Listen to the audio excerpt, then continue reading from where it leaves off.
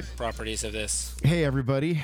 This is John Seth coming at you from a really a depressed place, frankly. He's got nothing. And I'm very depressed. You got nothing on me. I'm the biggest. I'm the most depressed person. I haven't even introduced you yet, and you're already you're talking over that. I got Paul Sports on today because, who the fuck cares? And you know what? This show is called I Have No Idea because, what the fuck do you call a new show? It's pre-name. It's pre-name. This is pre-name. It's pre-revenue. It's pre-name. It's pre-everything. It's just pre. Pre-everything. That should be the name of the show. Just call it pre. Whatever. Pre, like P-R-I-X? I don't know. Like pre-speech? Grand Prix. Okay, so just if you're listening, this is going to be a shitty-ass show. So, get ready, strap in. It's the lowest effort show. Be prepared. It's going to be even lower effort. Yeah. The effort is going to be even lower than before. Not even just one edit for the beginning. I mean, this is going to be one long fart right into the microphone. So I'm glad that you're listening. My guess is that you're going to be very disappointed at the end. But thank you, Paul. Thank you for joining me. I really like you. Most days. Because it's more than I like myself. You're congenial. Well, you're depressed. It's been a long. Well, that's what I was telling you. That it's been like a long time. So it's been 4 weeks since the content. Since even the half Bitcoin Uncensored. Of course, only has half of Bitcoin Uncensored. Half is that like Fluffy Pony and Chris? Yeah, or whatever. A Tone Vase. Yeah. So maybe somewhere between 1/3 to 2/3. Right. If you're new to the show, this is definitely the fork with less power. It's the minority fork. Well, it's a minority fork because I'm black and I'm transgendered. So I just don't know this is going to be definitely the minority fork. Right. If you're following me, you're following the wrong show. So if you're a first time listener, go to iTunes, rate this a 1-star. If it's even on iTunes, let everybody know it's terrible. You can do that as John Seth. I want everyone to remember that the John Seth Identity Program, the decentralized identity program, is running strong, and a lot of people have been claiming to be John Seth in a lot of places, and in fact, that does make you a John Seth. So, this show is going to sort of be a continuation of the last show, but frankly, it's different because it's just me. It's gonna be terrible.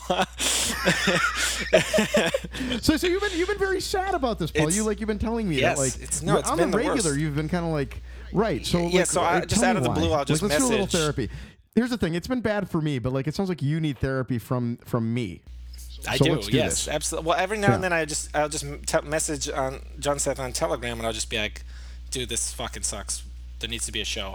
In fact, I even remember saying something like, "There is no meaning working in this industry without the show." I said something like that, and I meant it. Yeah, I did mean it. Right.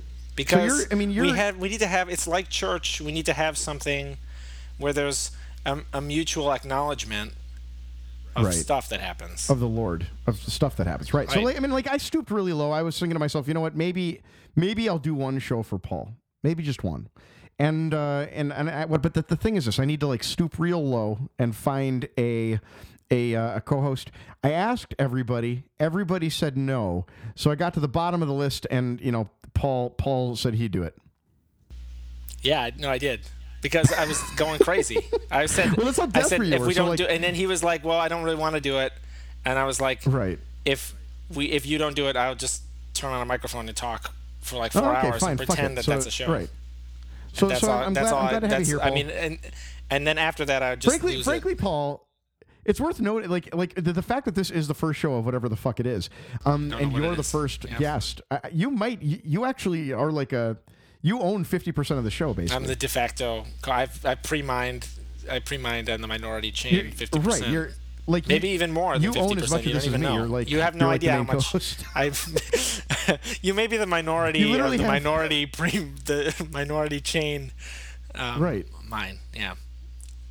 You literally have put as much work as I have here. So yes. in fact, you put more because you did the notes for the show. I did. You are in fact the show's secretary today. I did. In addition to being the co-host. It took me a while. I mean, I typed what the hell is this? 6 pages, but it only took me 20 minutes. Notes are hard. But I just vomited out of my mind because Well, I mean, I don't know. Well, I feel like there's been a lot of news since the last time that we had any. There's been so much news. It's been ridiculous. Right. Where's the? So, there's been no show. No show. It's been terrible. No show. So you had a really simple question. You wanted to explore the reason why mental health in Bitcoin is so bad. Yes. And I think that's a great question because there's an awful lot of like crazy going around.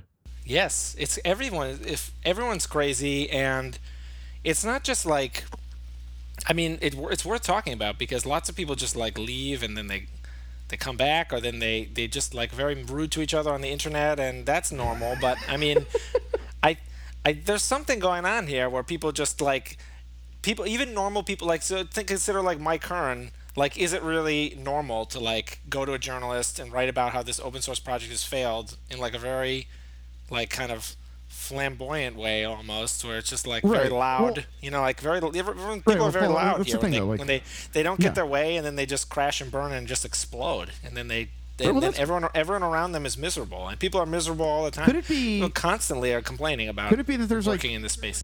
Right. Could it be that there's like a like right around 30 is when like I feel like late onset schizophrenia steps in and like ruins lives? Is that like a thing? Because like I gotta say, like Bitcoin's right at that point where like we're all turning 30, all turning 35, all turning. What are you, like 50, 51? Yeah, I'm like 12 and a half. How old are you actually? I don't even know. Like 30, 33, no one knows. No one knows how old. Even my own mother will talk about things. We'll talk about things that like happened before I was born. People get very confused about how old I am. That sounds like me. That sounds like me and like Dante. Dante the other day mentioned the book The Prize, and he was like surprised that I'd read it. Yeah. Well, it's hard to tell how old certain people are, John Seth. But I will say that no one will know my name. I mean, not my name, my age. It's like BTC Drac, and no one is smart enough to go on my LinkedIn profile and add 18 to the year of my high school graduation because no one will figure that out. No one in Bitcoin would ever do anything that simple. Everybody's literally about to go do that. And by everybody, I mean like 3 people listening to this thing. Literally 3? Wow, that's optimistic. You mean other than us? But like, there's been a lot of like nutsiness. Like we've seen it over the years. People like literally going on Twitter and like losing their fucking minds. Yeah, right. Like what would happen to Tony Swish? Oh yeah. Like literally lost his mind. One of the most amazing nights. Literally. That was insane. And we all watched it. It. I sometimes I have trouble believing it. I play the recording to make sure that it actually happened. It feels like it didn't happen. I was on the other side of that. We like left a meetup to like make it to that interview. I don't think it's selection bias. So I think that around 30, and I think any movement that has like large numbers of like 30 and 35-year-olds. If it selects for like 29-year-olds. Yeah, you're right. But see, that's why like you're smart. I was like at the Montreal Yale Scaling, degree. and we had like the meeting of like how to get more developers into Bitcoin. And it ended up turning into like group therapy session where it was like, do we even want to invite more people into this, into the chaos of Bitcoin? And then everyone was like, this is just the culture, and everyone's very critical. And like certain people, I can't name any names because of the magical Chatham House rules. As you know, if you break that, what the fuck? Why does everybody? If you break that, what happens? If you break that, like, you are eaten in your sleep by the Bandersnatch. The Bandersnatch comes. Is that really? Is that the consequence? That's what happened to Emir Taki. What do you think happened to him? He went and joined a militant group fighting against ISIS. Yeah, he has an AK-47 apparently, and he's actually shooting at. But the Bandersnatch. Is that what happens when you get eaten by the Bandersnatch? Exactly. It's like there's no contradiction. It's like Jonah and the whale. You just get eaten by the Bandersnatch, and then you end up in a religious and then you war of kinds in the Middle East, and that's why everyone has been fighting in the Middle East for the last 2,000 years. Do you think the Bandersnatch is just grabbing people and like dropping them there? It's 100% people who have violated Chatham House rules. I like that. I like the idea of that like ISIS is in fact like just a bunch of like Bruce Fentons. Yeah, everyone. No, it's the Bruce Fentons. They create it by creating meetings that have the Chatham House rules. They're like the who's that guy who like He's like Sauron. Yeah. No, they're like Bruce sounds like Sauron. He's the like people creating who, the orcs. who like, you know, the people who like originate the debt, the people who like do the loan originations, but like for Satan signing away people's souls, like, you know what I mean? The people who like funnel, they like trick people into selling their soul. He's like that. He's like a pit lord or something. I don't know. Well, you're like the most boring person in the world. Well, there we go. Well, that's perfect. Fucking like bringing up like Faust. Well, something like that. Okay, what was I gonna say? I read this thing with the Chatham House rules, and people are like, "Well, I proposed this one thing, but then a certain developer," and then they looked at this person. They didn't say their name because of Chatham House rules, and then they're like said that basically that I suck and stuff, and then I went and I fixed it in a different coin, and then Bitcoin ended up having this problem, and I was right the whole time. And everyone had like a story about this, about people like telling them that they fucking suck and should quit Bitcoin, and then later on they were like proven correct. So like every single person has a story like this. So just like I don't know what's going on, and I think it is selection bias. I think so. I have here in the notes, what kind of person decides to reject the currency of their birth? like a really well, that's really true though. Really crazy we person, are crazies. Like a very independent, very kind of like intelligent, a very kind of suspicious person, a very paranoid person. What kind of people? Maybe. Cryptography is like all a bunch of paranoid people. Like people with like legit like DSM-5 paranoia. Okay. Here's the thing though. Like, I don't think that the people that are rejecting the currency of their birth are the people that are like the problem here, right? I think you might be right about that. I don't think that the cryptographers are the problem. I think it's like the people that are rejecting the currency of their birth. Like those are fucking libertarians for the most part. Those are the people that like ended up coming here. And honestly, I think a libertarian has like an extreme selection bias for crazies. Wherein like if you've gotten to the point where you've decided to be a libertarian, you're probably not all that far from like, you know, uber nutsness, because like, and I don't. It might be that like craziness is something completely curable. Just don't like go be a libertarian, because like you can pull yourself up from the brink. You know, I think it's like don't join any group. That's what I think. It's Robin Hansen's advice. Well, maybe, but like it's not just that. It's not just that though, Paul. Because like all these people have conspiracies. It's the road. It's when I see people going down the road of conspiracyville. That's like when I see them like start to lose their mind. Definitely. And like you just go up your asshole. I think it's the same thing math does to people. Well, maybe like being very abstract, perhaps, but I think it's something like. Well, how abstract is it to like have these retarded conspiracies? I don't know, but I mean, when I say abstract, I think like a guy in front of PowerPoint talking about like Turing completeness or something, and then saying like whatever Tao of Taos, and then I just think like that's the stupidest thing I've ever seen. Like, but it's just like the Tao of Taos, Turing complete smart contract to make great, you know, efficiency, and you're just like, what is this person talking about? Well, word salad is like de rigueur in like Bitcoin. It's absolutely amazing. I can't believe the words that like we watch people come up with. Yes. But it's, you know, so you know, you're right. It is selection bias, but like that's the thing. Like these people are nuts, fucking crazies. We have like a weird, but it's like before it got even really crazy. Like even the technical community is just like a bunch of people who are, like on the edge of like total, like just like losing it. Like even the engineering developer community, and we have to talk about Brian Hoffman, like included. Like, so first of all, oh my also God, crazy, but he did these videos. So we had these Well, I feel like a little bit of Bitcoin Uncensored like inspiration. Absolutely. These videos that he's making are amazing. No, he's filled the vacuum. That's what I was saying. Like we've had like I'm slowly going crazy, and now I understand now through the magic of, you know, the blockchain that Brian Hoffman has had the same feelings. You know, that I'm not alone in the world, and that he was he really does. He channeled that negative energy into a productive into banging his wife. Yep. Well, maybe because. I mean, he's got at least 2 kids, so we know that he got that job. It does. Yeah. How did he get those? Like these are the. If you haven't seen these videos, you have to see them. In fact, you have to see them. So stop watching this. Stop listening to this crap. stop watching this shit. Let me actually play one for everybody right now. They're so funny. Yeah. Well, like, which one did you want? Which one did you want? I think the Greg Maxwell one's the funniest, but it's almost impossible to pick. They're so funny. I mean, the music in the Greg Maxwell one is hilarious.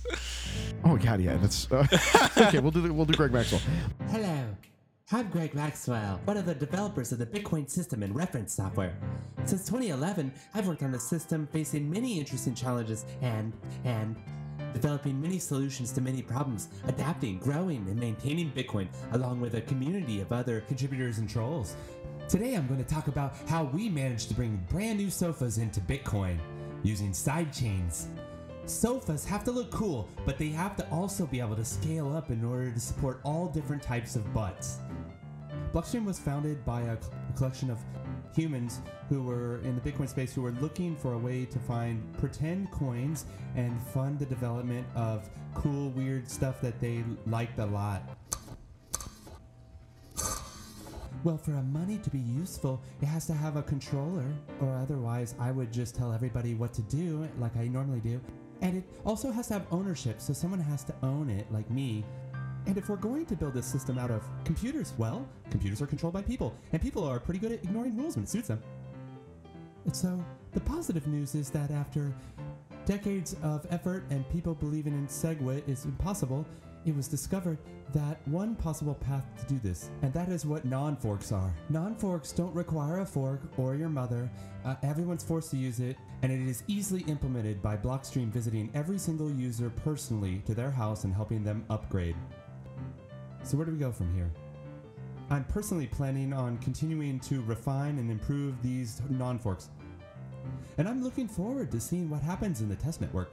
It is test, and I expect that all of our dissenters are going to blow up in interesting new ways. And I'm quite sure it will.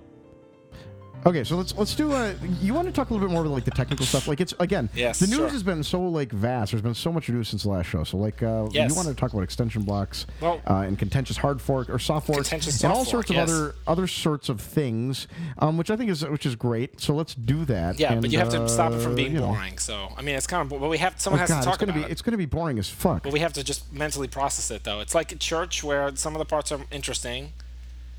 Which is like the one part. Have you ever been to church? Yes, I have not only. Which parts do you find interesting? I bet you're like a Unitarian or something. Yes. How did you know? I told you that at some point. I went to Unitarian church for like 6 years or something. Yeah. That's so exactly correct, Paul. Yeah. You're definitely a Unitarian. Yeah, but before that, I'm actually fully Catholic, 100%. So I got baptized, received First Communion, and was confirmed before going to the Unitarian church. So. I'm a fully leveled up Catholic. The only thing I just need like the death rites, and I'm like ready to go. Are you still? Yeah. Are you still a Catholic? Do you go to Catholic church? No, not really. Oh, well, that's sad. Yeah, and they changed all the, as you know, they changed all the ceremonial phrases. Oh yeah. Well, recently they did, and Vatican II is like it wreaked havoc. Were you a pre-Vatican II Catholic? Yes. Oh, look at you! Like you went to like Latin Mass. Well, no, because in the United States they don't have like a Latin Mass. But when they did pre-Vatican II. Well, they changed it like they changed it where it's like it doesn't count unless it's in Latin. But then they said like it does count. Right. That was my understanding. You can still go to that shit. So I went to I got the when it was fake Mass or whatever.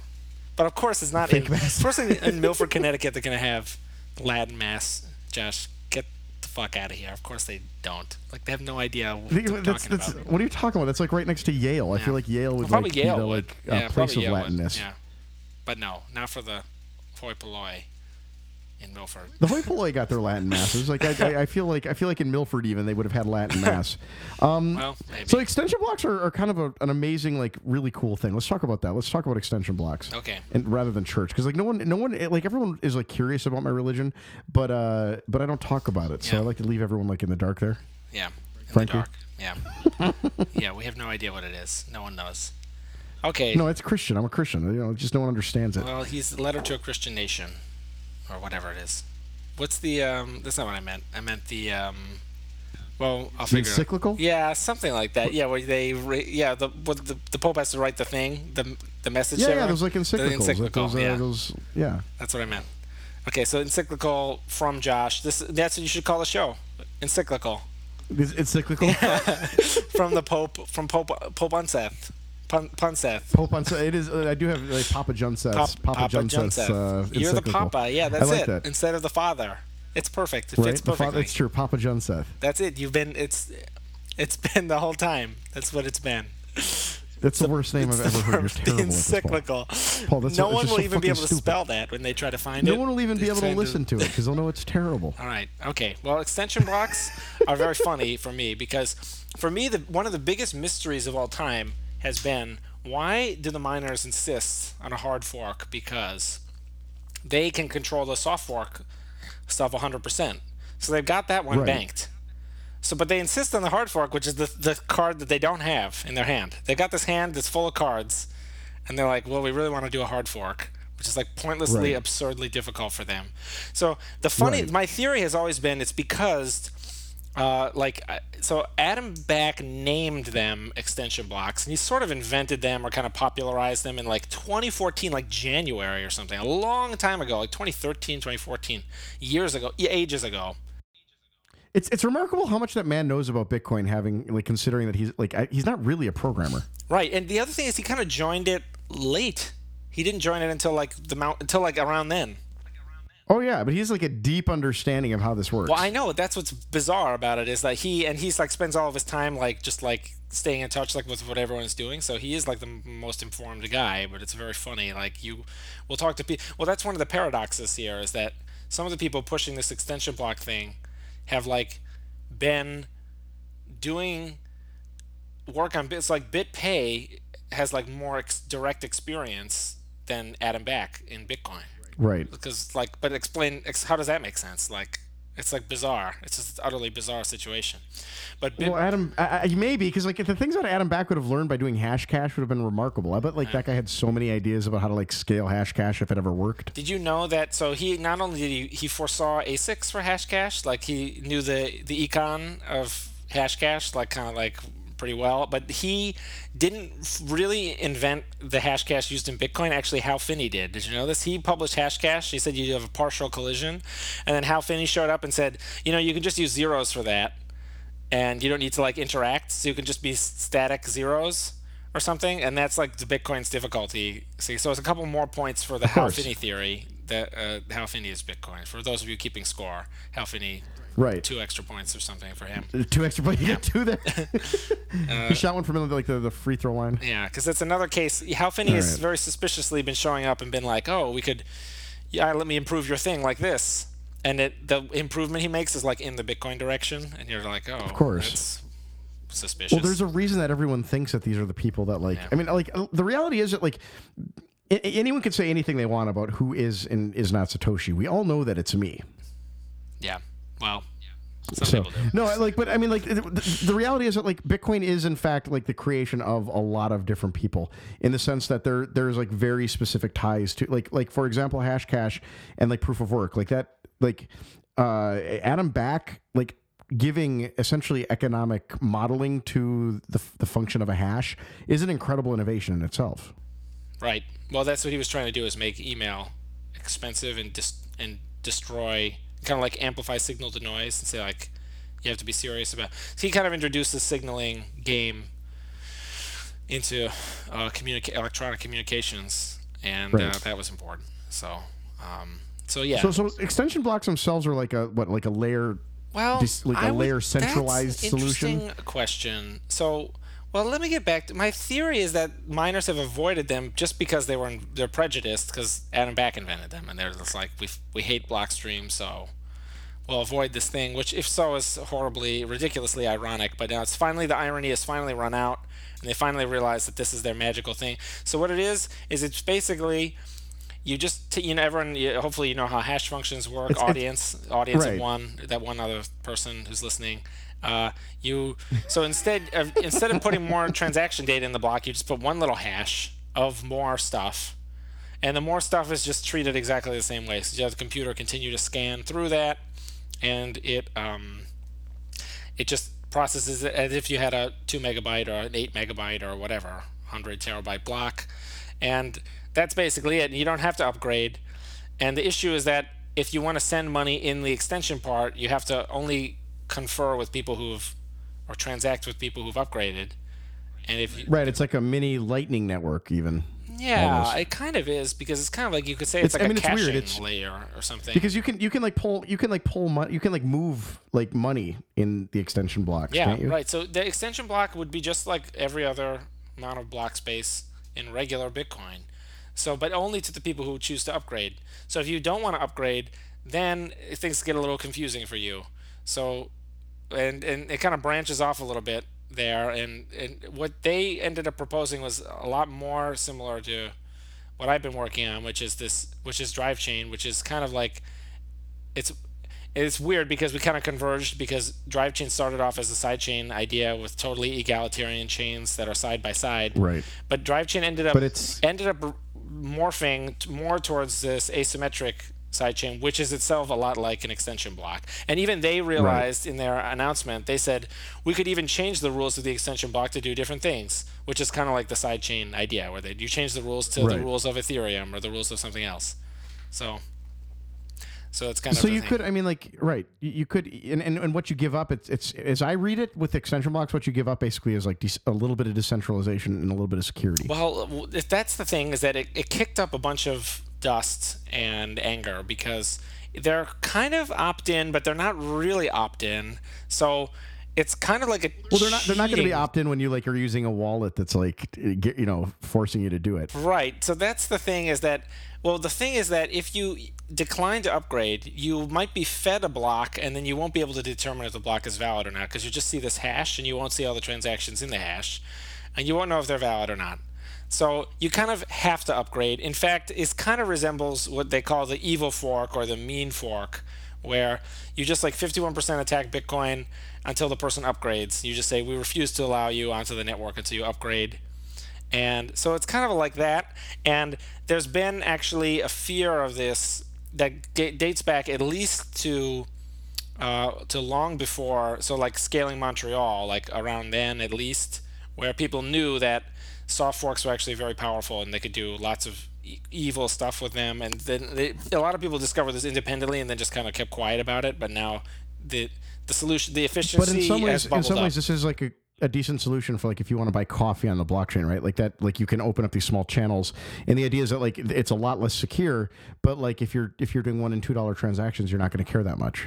Well, I don't think so because what the thing is, it would be nice if it didn't. The point of the soft fork is that if you don't like it, you don't have to go along with it. But this thing kind of breaks that to a little bit of an extent. So it's kind of like a cheap way of cheating and getting the block size increased, and that is why some people are not happy about it. And so they were very angry about it. And in fact, this is one of the conspiracy theories. For those of you playing bingo at home, conspiracy theory. Conspiracy bingo. We've said the magic phrase, one of the magic phrases of the show, which is conspiracy theory. Now you have to drink theory. a lot, chug a whole handle of vodka. Yeah. And one of the theories is that the only reason I don't want to be responsible for that. That people complained about ASIC boost in Jihan is because of this thing. So it's kind of a giant tangle, but we'll get into some of it slowly. Well, the ASIC boost shit is some of the that's the best conspiracy that's ever befallen Bitcoin. No, I saw your tweet was so funny. It's so funny about best miner if you want mine. I was like, he really directly is 100%. What did Jihan say? Like, go fuck your mother if you want. Yeah, fuck? yeah. Well, fork your mother if you want fork. If you want fork. I mean, this is. Yeah, right. This, I mean, like exactly. This is, I'm looking at this. Jihan Wu is, in fact, in my opinion, the world's greatest miner because mining is a commoditized service. It's 100% commoditized, and it's really difficult in a service where like it essentially is reduced to a commodity good to like find an advantage. Yeah, it's theoretically impossible. But he found one. He found the one that is trick everyone into thinking that. Right. Assuming that this is correct. It's really funny. Well, because all he's doing is like all he's been doing is like trying to extend the amount of time that he possibly can to prevent like SegWit from like passing and like all this other stuff from passing that would like essentially make his change to these chips inviolable, right? So like, well, we'll get into it. So let's talk about it because it's very funny. So let's go over it. I'm sure unless you've been living under a rock, I mean, like I don't know, like so to hear the bullet points, which are that. Greg Maxwell posted to Bitcoin Dev his discovery that it's impossible to use SegWit style blocks and a covert version, hidden version of this ASIC boost thing that's patented. And so there's then theoretically a contradiction between using SegWit and using ASIC Boost. And he did some math kind of back of the envelope that some people disputed, but like that it could be worth hundreds of millions of dollars, or at least $100 million, or like it doesn't really matter, right? If it's worth $50 or $50,000, it's like it's worth money to him in theory. And so then they discovered that the physical chips that are sold by Bitmain have the routine in them, and then some people looked at some blocks that were mined by Antpool that like look weird, and they look weird in a way that's consistent with this thing. So there is a lot of circumstantial evidence, because most of the evidence is you can actually do the chip and like not use it, and then some people said like the efficiency gain isn't that big, and then some people said honestly, some other what things. I think is really funny here is that like this seems like a really big leveling up point for the community, where everyone's talking about things like POS and everything else. Like the chain is going to, like, if everyone uses ASIC Boost, then nobody uses ASIC Boost. Exactly. So this is the thing, is that a lot of people complain about the patent, which I think is incredibly stupid. And I don't know. I think like Droplister and I agree that this is like a totally stupidest possible thing. But lots of people are worried about this. They say there's an unfair advantage. But see, the story of the patent is interesting because according to Greg, and I think I believe him, he said if anyone brought this up before, they would have changed the SegWit implementations just so that it didn't interfere, just so that it was a totally separate thing. Like he's saying that no one discovered this until now. So they said if they had discovered it, they would have just, just for the sake of separating issues, they would have just made SegWit a different way. You know what I mean? But the point is that Jihan was unable to like tip them off and say like, oh, by the way, for some reason we're doing some mining thing that conflicts with this, so please redo it in a different way, like in the design phase. Like he was unable to do that because it would have been like him admitting to like illegal patent violations or something. Right. So and like, is this the SHA-256 problem? Well, this is the ASIC Boost is like a faster double SHA-256 thing, but these. Well, I mean, it's faster by what, like 0.2, like 0.2 of a power or something like that. It's tiny. It's a tiny. No, advantage. It's like 30% less electricity or something. That much? In theory. Well, in theory. So that's the other thing, is that people have disputed all these numbers and said like, and kind of relatively credible people who are in the mining, but even like Sam Cole, who was like put out of business, he had like a post about this, and other people are like, it's sort of like the maximum theoretical advantage is like maybe not that high in practice, and so some people say that it's much more important to get cheap power by like orders of magnitude than to use this, but it might explain why.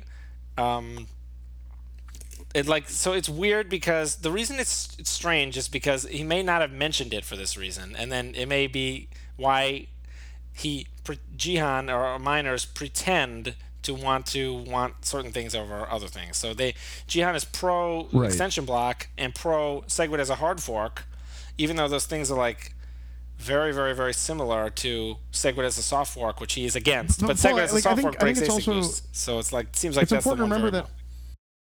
Right, but it's important to remember that these ASIC producers have, frankly, the most competent people making these chips. Yeah, well, that's the thing, is the manufacturer should be putting ASIC Boost into the chip, you would think, right? Well, like, what else would they be doing? They all probably knew about this. Well, like, see, this is what's funny. So what's actually funny is that the story gets actually a couple of layers deeper, and what I actually think happened is that I think Jihan didn't know or something, like, well, it's hard to say because there was a huge pile-on, and everyone was like, Greg Maxwell's the best, Jihan sucks, Jihan's the worst. Yeah. Greg's the best. Yeah, that's basically a cogent Hello, summary I'm Greg of it. Maxwell.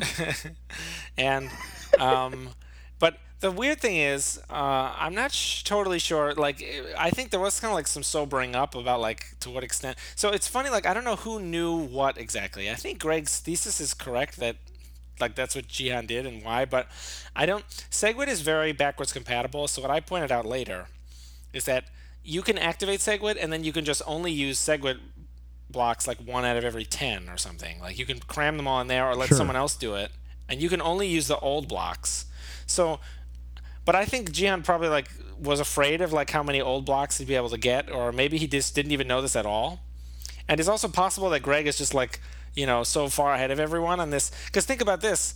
You're right that the chip manufacturers should know all this stuff, but all the miners themselves, they have their own problems, right? Like getting like cheap electricity, and they have like a full-time job. Course. They have their own affairs to manage.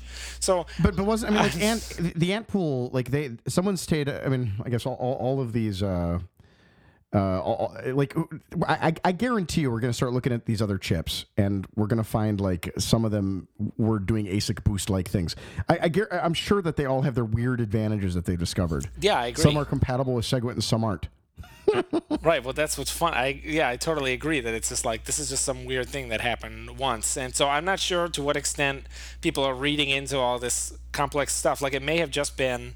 Like some people say this is a big plan or whatever, but it may have just been the chips are manufactured this way, and then like no one figured it out, and then Jihan thought that he had to stop SegWit because it would take his $100 million, even though it really wouldn't. Like it would like only take like 10 million or like a lot less than that, and maybe if he's getting what 30 to an extent that is like smaller than he maybe even thought, because he would have gotten a higher price probably, and more transaction fees. Because that goes to compatibility, right? SegWit is essentially completely compatible with old trades. If like you're just going to not mine SegWit transactions, right? So the funny thing is, and even that is, I asked some people, and even that is a little confusing. So like a good analogy is pay-to-script hash, where you have to have this script. So it says like anyone can spend, the money goes anywhere, but there's this weird little thing that hangs off on the end. And the new soft fork rule for that was you have to supply the script and that hashes to that, and the script has to be true.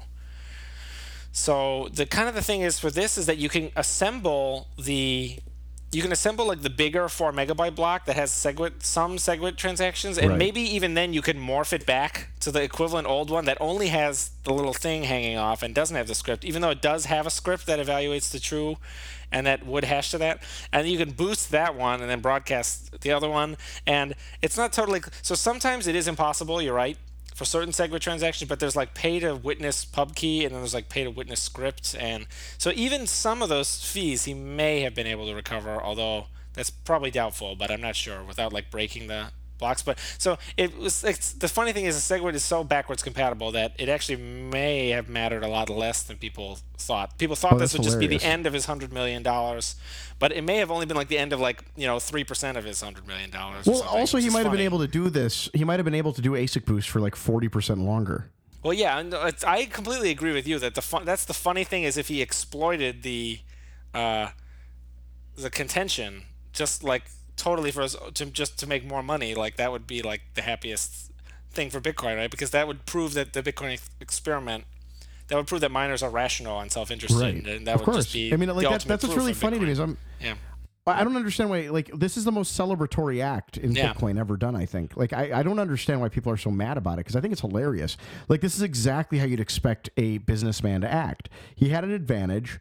He had asymmetric knowledge about that advantage, and he exploited the advantage. That's exactly what he's... In fact, if he has shareholders, he's obligated to do exactly what he did. Right, it would be illegal. It would be like fraud or something, right? If he didn't... It'd be a breach of fiduciary duty. If he didn't deceive... If he didn't deceive large blockers and trick them into thinking that right, and like SegWit was I do have to say the best part about this entire story is Roger Ver. Yeah, well, there are a lot of layers. Jihan Wu's the best. Well, see, this the other thing is that again, there's been like some sobering up, and I've kind of checked, and so a lot of people who have like no reason to lie. They say that they don't think that he's using ASIC boost, and he makes more money if he does, and he can. So I don't know why that would be the case, but I think it's a little bit more confusing than. I mean, I think everyone kind of just jumped in this giant love fest. Well, I mean, who are those people like? Do you think that Jihan Wu is like going to his friends like, I don't use ASIC Yeah, boost, well, I don't know. Like, it's kind of confusing. So mean. I mean, like, yeah, of course. Like, I like the idea you're of gonna make like you're gonna whining. save 30% on your electricity bill. Like, why you be so mean to me? I don't use ASIC boost. That's how he talks. I've never met him. It's not that offensive. It's just how he talks. Yeah, I don't know. Well, the other thing is that there's already a lot of the weird ant pool blocks could just be SPV mining or SPY mining or something like that, because they're just empty. And I was gonna say, like, he's been like, I have to say, like, I don't maybe I'm the only one, but I have an enormous amount of respect for Jihan, who does absolutely nothing compassionate in Bitcoin. Nothing. The one thing that always gets me is that he always, like, he feels like the necessity to engage with the community. If I were him, I would just be completely disengaged. Well, yeah, I know. You're referring to, like, his tweet that says, like, we will continue to mine empty blocks. Like, fuck you. Right. Like, why the fuck would he, like, even bother to say that? Like, go fuck yourself. I'm a miner. This is a commoditized good. I mine however I want to mine. I mean, that's exactly what I think that. In general, no one in Bitcoin should talk to each other at all. We should all just go into our room and calculate the Nash equilibrium. Go to your mother's house, live in your her basement, and just wait. No, just calculate the Nash equilibrium and just do that. Yes. That's what I would say. Just do that constantly. And you're complete. I mean, it's funny if people did that, SegWit would have activated because there'd be no like reason to like negotiate with Blockstream or something over like if you take the political thesis, that is, it's like if I guess the boost thesis, it would still not activate, maybe, it would just take longer or something. But the boost thesis, but there'd be no way. No, not really though, because it's only if Jihan controls more than 50% that he boosts with, and I don't know if that's true. I know he indirectly controls a lot, but he probably only boosts like 20% or something. Do you think so? You don't think he boosts everything? Probably just only the stuff that he owns, like, specifically or something. I don't know if that's the case. I think he only has disproportionate influence over the other miners. He tells them to signal something. They signal BU, but they're not actually running it because this bug comes across that blows up torpedoes all the Bitcoin Unlimited nodes, but like the Bitcoin network like still finds blocks like every 10 minutes. But meanwhile, allegedly like 40% of the network was running BU, but it wasn't really. They were just signaling BU, I think. So, and then there's the fake signaling. I don't know Jihan Wu's background, but like at first I was like inclined to think he was just a complete idiot, right? But nowadays, like honestly, he's crazy like the fox. I think I don't know. I think that like he probably graduated from like MIT. No, he went to a very good. No, he went to a very good university, and he has a background. Did he do math? He has the same undergraduate background as I do, which is 2 degrees, a degree in econ and a degree in psychology. So well, I thought maybe it was impressive. Yeah. So. Well, you thought wrong. Well, but like whatever it is, did he go to grad school? It's like what Peking University or something. I don't know. I think I don't know if people do that in China. I don't know. But Peking is a kind of chicken. Well, I don't know. It's what it says in his Twitter. Maybe he's trolling me with his Twitter. It just doesn't matter. Like whatever it is, like he's a lot smarter than like I gave him credit for, and that's sad because I wanted him to be the dumbest man in Bitcoin. Ron. Hi. Along with many of you, I have seen the bug that snuck into 70% of Bitcoin miners in existence. This goes directly against all BitMoon values. Bitmain values. It's just not who we are. We are determined to make this right and have agreed to ensure that all unauthenticated backdoors in our software are rolled out in closed-sourced software going forward. We have resolved this issue, and we hope that Peter Todd will stop tweeting. Many of you want to know what will happen to the employee who exposed this bug. We take it very seriously. He has been disposed of according to the cartel bylaws. We will use what we have learned to ensure we are helping decentralization by making more of you use our hardware. You and Chris both owe an apology, not to each other, maybe also to each other, but to the listeners. I don't know anyone's shit. I stuck up for you guys. Of the show is that I stuck up for you guys nothing. at CoinDesk. I left a comment saying how great your show was. I know you did. Yeah. Well, that why would you do that? That's the opposite of what we wanted to do. I got stabbed in the back by the show. I didn't stab you in the fucking back, Paul. I have you here on the show right now. Well, I'm just saying I'm really upset still. Very hurt. Well, I'm trying to rectify that on behalf of everybody. Here's the thing: there's a community promise. I owe the community quite a bit, and I'm trying my darndest to make sure that I fulfill the community promise and repay your debt to society. Well, I have a debt to you guys, a debt to really nobody. But like I owe nobody nothing on this one. Like I literally sat back and this bullshit happened, and it is what it is. Like it's fine, I guess. I know, but if you work in customer service, you just apologize. You know what I mean? Like you have to apologize on behalf of the show. I don't fucking apologize for nobody. I'm not going to apologize for this. This is obscene. It was ridiculous. The whole thing is ridiculous. No, I'm gonna, and I'm glad. I'm glad to be here. I look forward to going on Chris's show and telling him that he owes me an apology too, because he stabbed me in the back. Well, he'll give you one. I don't want it if he's going to give it to me. I just want what you did, where you awkwardly avoid giving it to me for like 5 minutes. I'm not going to give it. It wasn't awkward. I'm just telling you, you're not going to get one because it's stupid. Well, I'm just saying. After all that, now Tim Swanson is probably laughing at both of you guys. You know, it's just the worst. It's the worst. I agree. I didn't ask for this. Like, you know what? Here's the thing. Modus operandi of the show. Those two, they think everything's a scam. They think each other are a scam. Well, that's exactly what happened, right? Everything's been ruined. You go up your own asshole far enough, you end up like thinking that like you've I don't know. You end up on the other. You end up accusing yourself of the thing that like you're accusing everyone else of. You come back out if you go too far up. You come back out your mouth. You're come back out your mouth. Talking normally. And like here's the thing: you're just talking normally. If you're up your butthole, right? You're just talking normally at that point. So it's inverse of that. If you talk normally too much, it's as if negative infinite of being up your own. Right. So I mean, like I don't know what to do. Like the modus operandi of the show would have been if we disagreed with something, we would go on the show and we would debate it, and then like that was what it was. So like for some reason this one was different. Well, we're gonna figure it out. We're gonna figure it out eventually. I don't know when. Well, the reason it was different is because it had nothing to do with the rare Pepes. I don't think. I'm sure it had something else to do with something else. Chris, I'm sure someday we'll have some soul searching and be able to explain to you what it was in hindsight that he's decided it is. But like for now and for probably as far as I know, ever more, this is the minority fork. Oh my God. And we'll just have to deal with that. So like I'm really happy. Well, at least we have. It's a good fork. Like, well, it's good that we finally did fork. It's like the Ethereum Classic.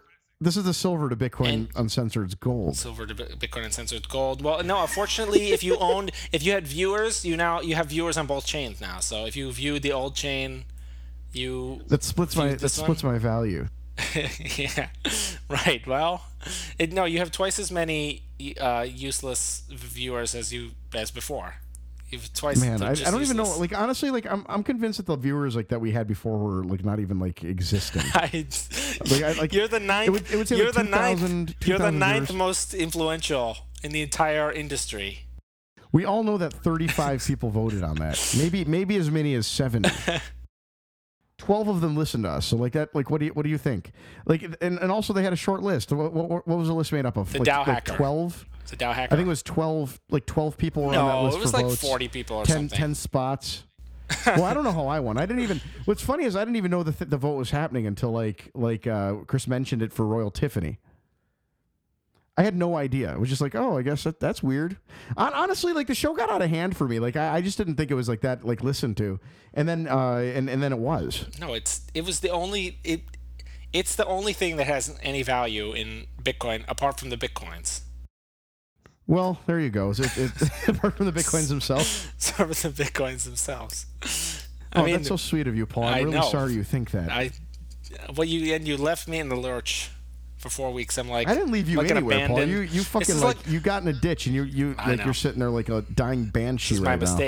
My mistake was listening to the show in the first place. Paul Sports. Oh my God. You don't even like me calling you Paul Sports. You were so mad at that when that happened. I don't know. You named yourself though. I will say. Yeah. Well, no, this is a nickname that was given to me in high school. Didn't I explain that? Yeah, so it was terrible. Paul Sports yeah, because I was terrible at sports. And I told my parents told me to tell my friends when they were trying to learn how to pronounce my name.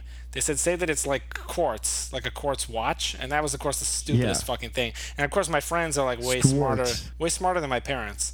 And they're like, oh, like sports, like sports. And they like sports because they're like popular normal people.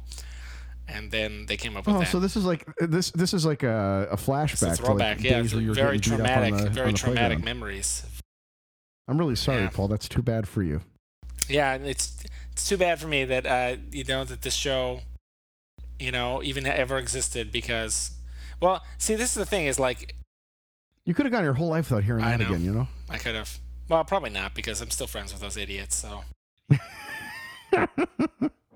So yeah.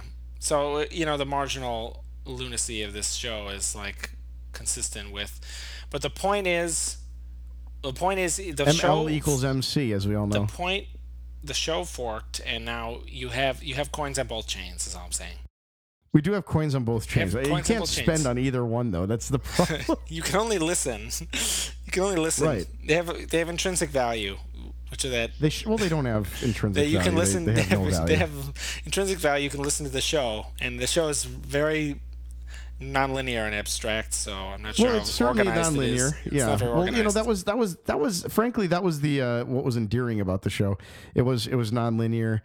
Distraction was used to erode people's confidence in their own arguments. I gotta say, over the years, I have loved doing Bitcoin Uncensored. So like maybe we'll do something similar. Maybe we'll do something completely different. But whatever it is I do, or we do as a show, I think it'll be something that like you enjoy. So frankly, I'm an entertainer. I've always been an entertainer. I like entertaining.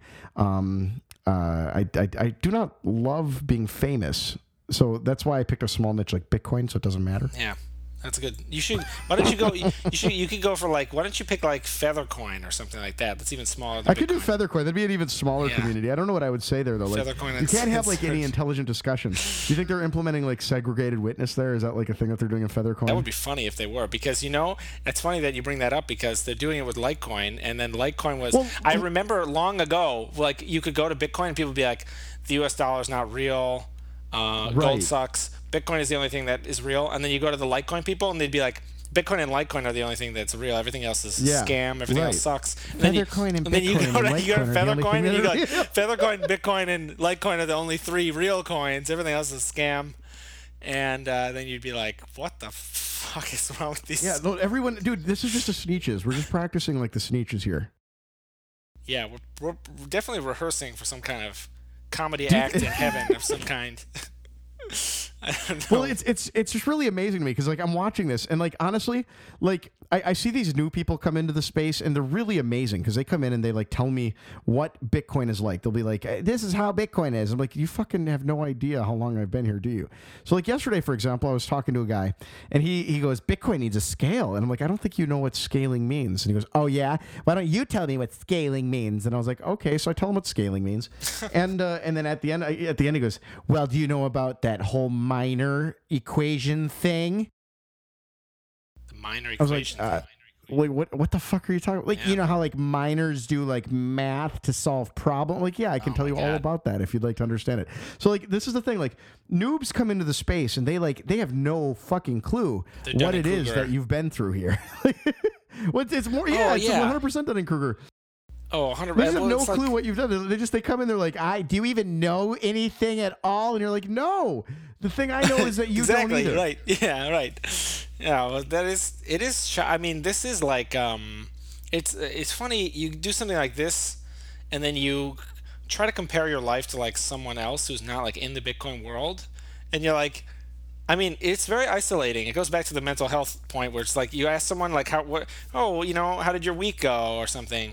And your week was like fucking crazy because ASIC boost happened, and then you got into a big Twitter thing, and then you woke up on Saturday morning, you had 196 Twitter notifications and like a billion like whatever, and this happened, and then you have to read all these papers to figure all this stuff out, and you didn't even like, now you got to figure out like how ASIC boost works and like all this stuff. Right. That's like how your Saturday is going, and everyone else is like, oh, I got a new necklace or something, and that's like it, and you're just like, it's like watching slugs slowly crawl across a,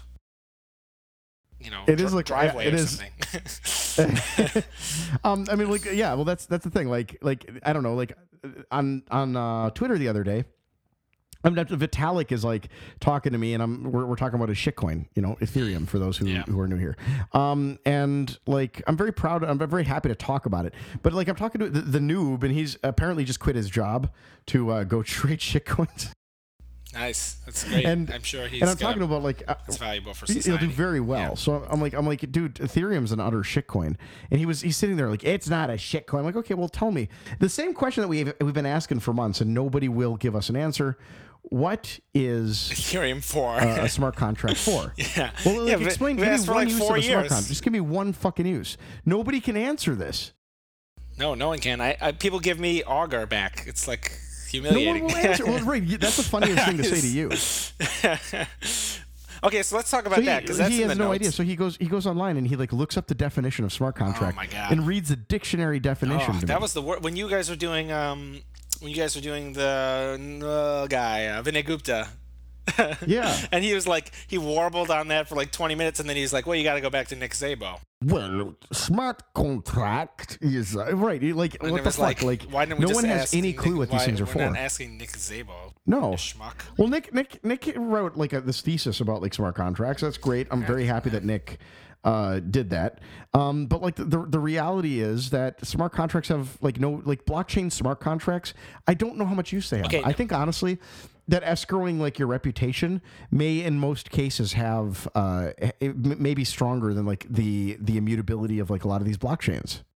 Well, absolutely. I mean, of course, I agree with you, and I've published about that for like many consistent years of like all throughout like 2014 and like whatever. But so let's in the notes. So let's skip to that because what I want to talk about is why do people keep falling for this Ethereum scam? And I want to like kind of maybe try and take it to the next to the one deeper level and see. Dude, it is like why. Go. Sorry. Okay, I'm just saying like why do people fall for this? And so my first point here is the developer network effects. Where right. I have it fighting the last war, where it's sort of like people think that wherever the developers meet, it kind of does nothing else matters. Like so, you compare two languages, like whatever, some language is more efficient, like C++ versus Python, or Perl versus Python, or something like that. Wherever the developers go, that's where all the magic will happen because the developers want to be with each other, and because there's a lot of free. You're kind of constantly getting training as a programmer, so you're doing work, but you're also constantly getting better. So it's not like carpentry or like you're building a house or something where you just get better and then you're just as good as you'll ever get. With programming, you just get better and better and better and better and better forever. So the more work you do, everyone wants to do like the same kind of work. They want it all to be interoperable, and they want it all to be like in the same stuff, which is partly explains the Silicon Valley like stupidity of just trying to get lots of users and lots of like making a big splash and putting a big flag in the ground and like attracting all the talent and all this other pretentious junk, because this is kind of the logic of that. But I think a big part of it is that people think that logic applies here as well, and they think, okay, developers like Ethereum more, and they are going to Ethereum, so therefore they will. When enough developers gather, magic will happen, and so this is where I need your help. There's an incredible amount of stupidity in it. Like so I need your help in expressing like why don't they get why that's stupid? It is stupid. Well, people arguing. Yeah. Right, people arguing things like for example the whole decentralized gambling thing, and it's a cute thing to like argue with me about. You can tell me that decentralized gambling is an important function of the Ethereum blockchain, but my simple question is going to be, where do you get your entropy from? Where? And the answer is going to be a centralized source nearly always. So like some super convoluted thing that is like. Well, no, you know what they're all doing? They're all getting it from random.org. No, that's funny. They're using a random number generator online to like get this entropy, that's totally fine. I don't that doesn't bother me. But like, why wouldn't you centralize the whole project and then just use the hash values from the chain to like generate a seed? Well, I don't know about that, but what I do know is that someone was doing a slot machine on Ethereum, and that was like the best Ethereum project, and they couldn't figure out why the gas price was so high.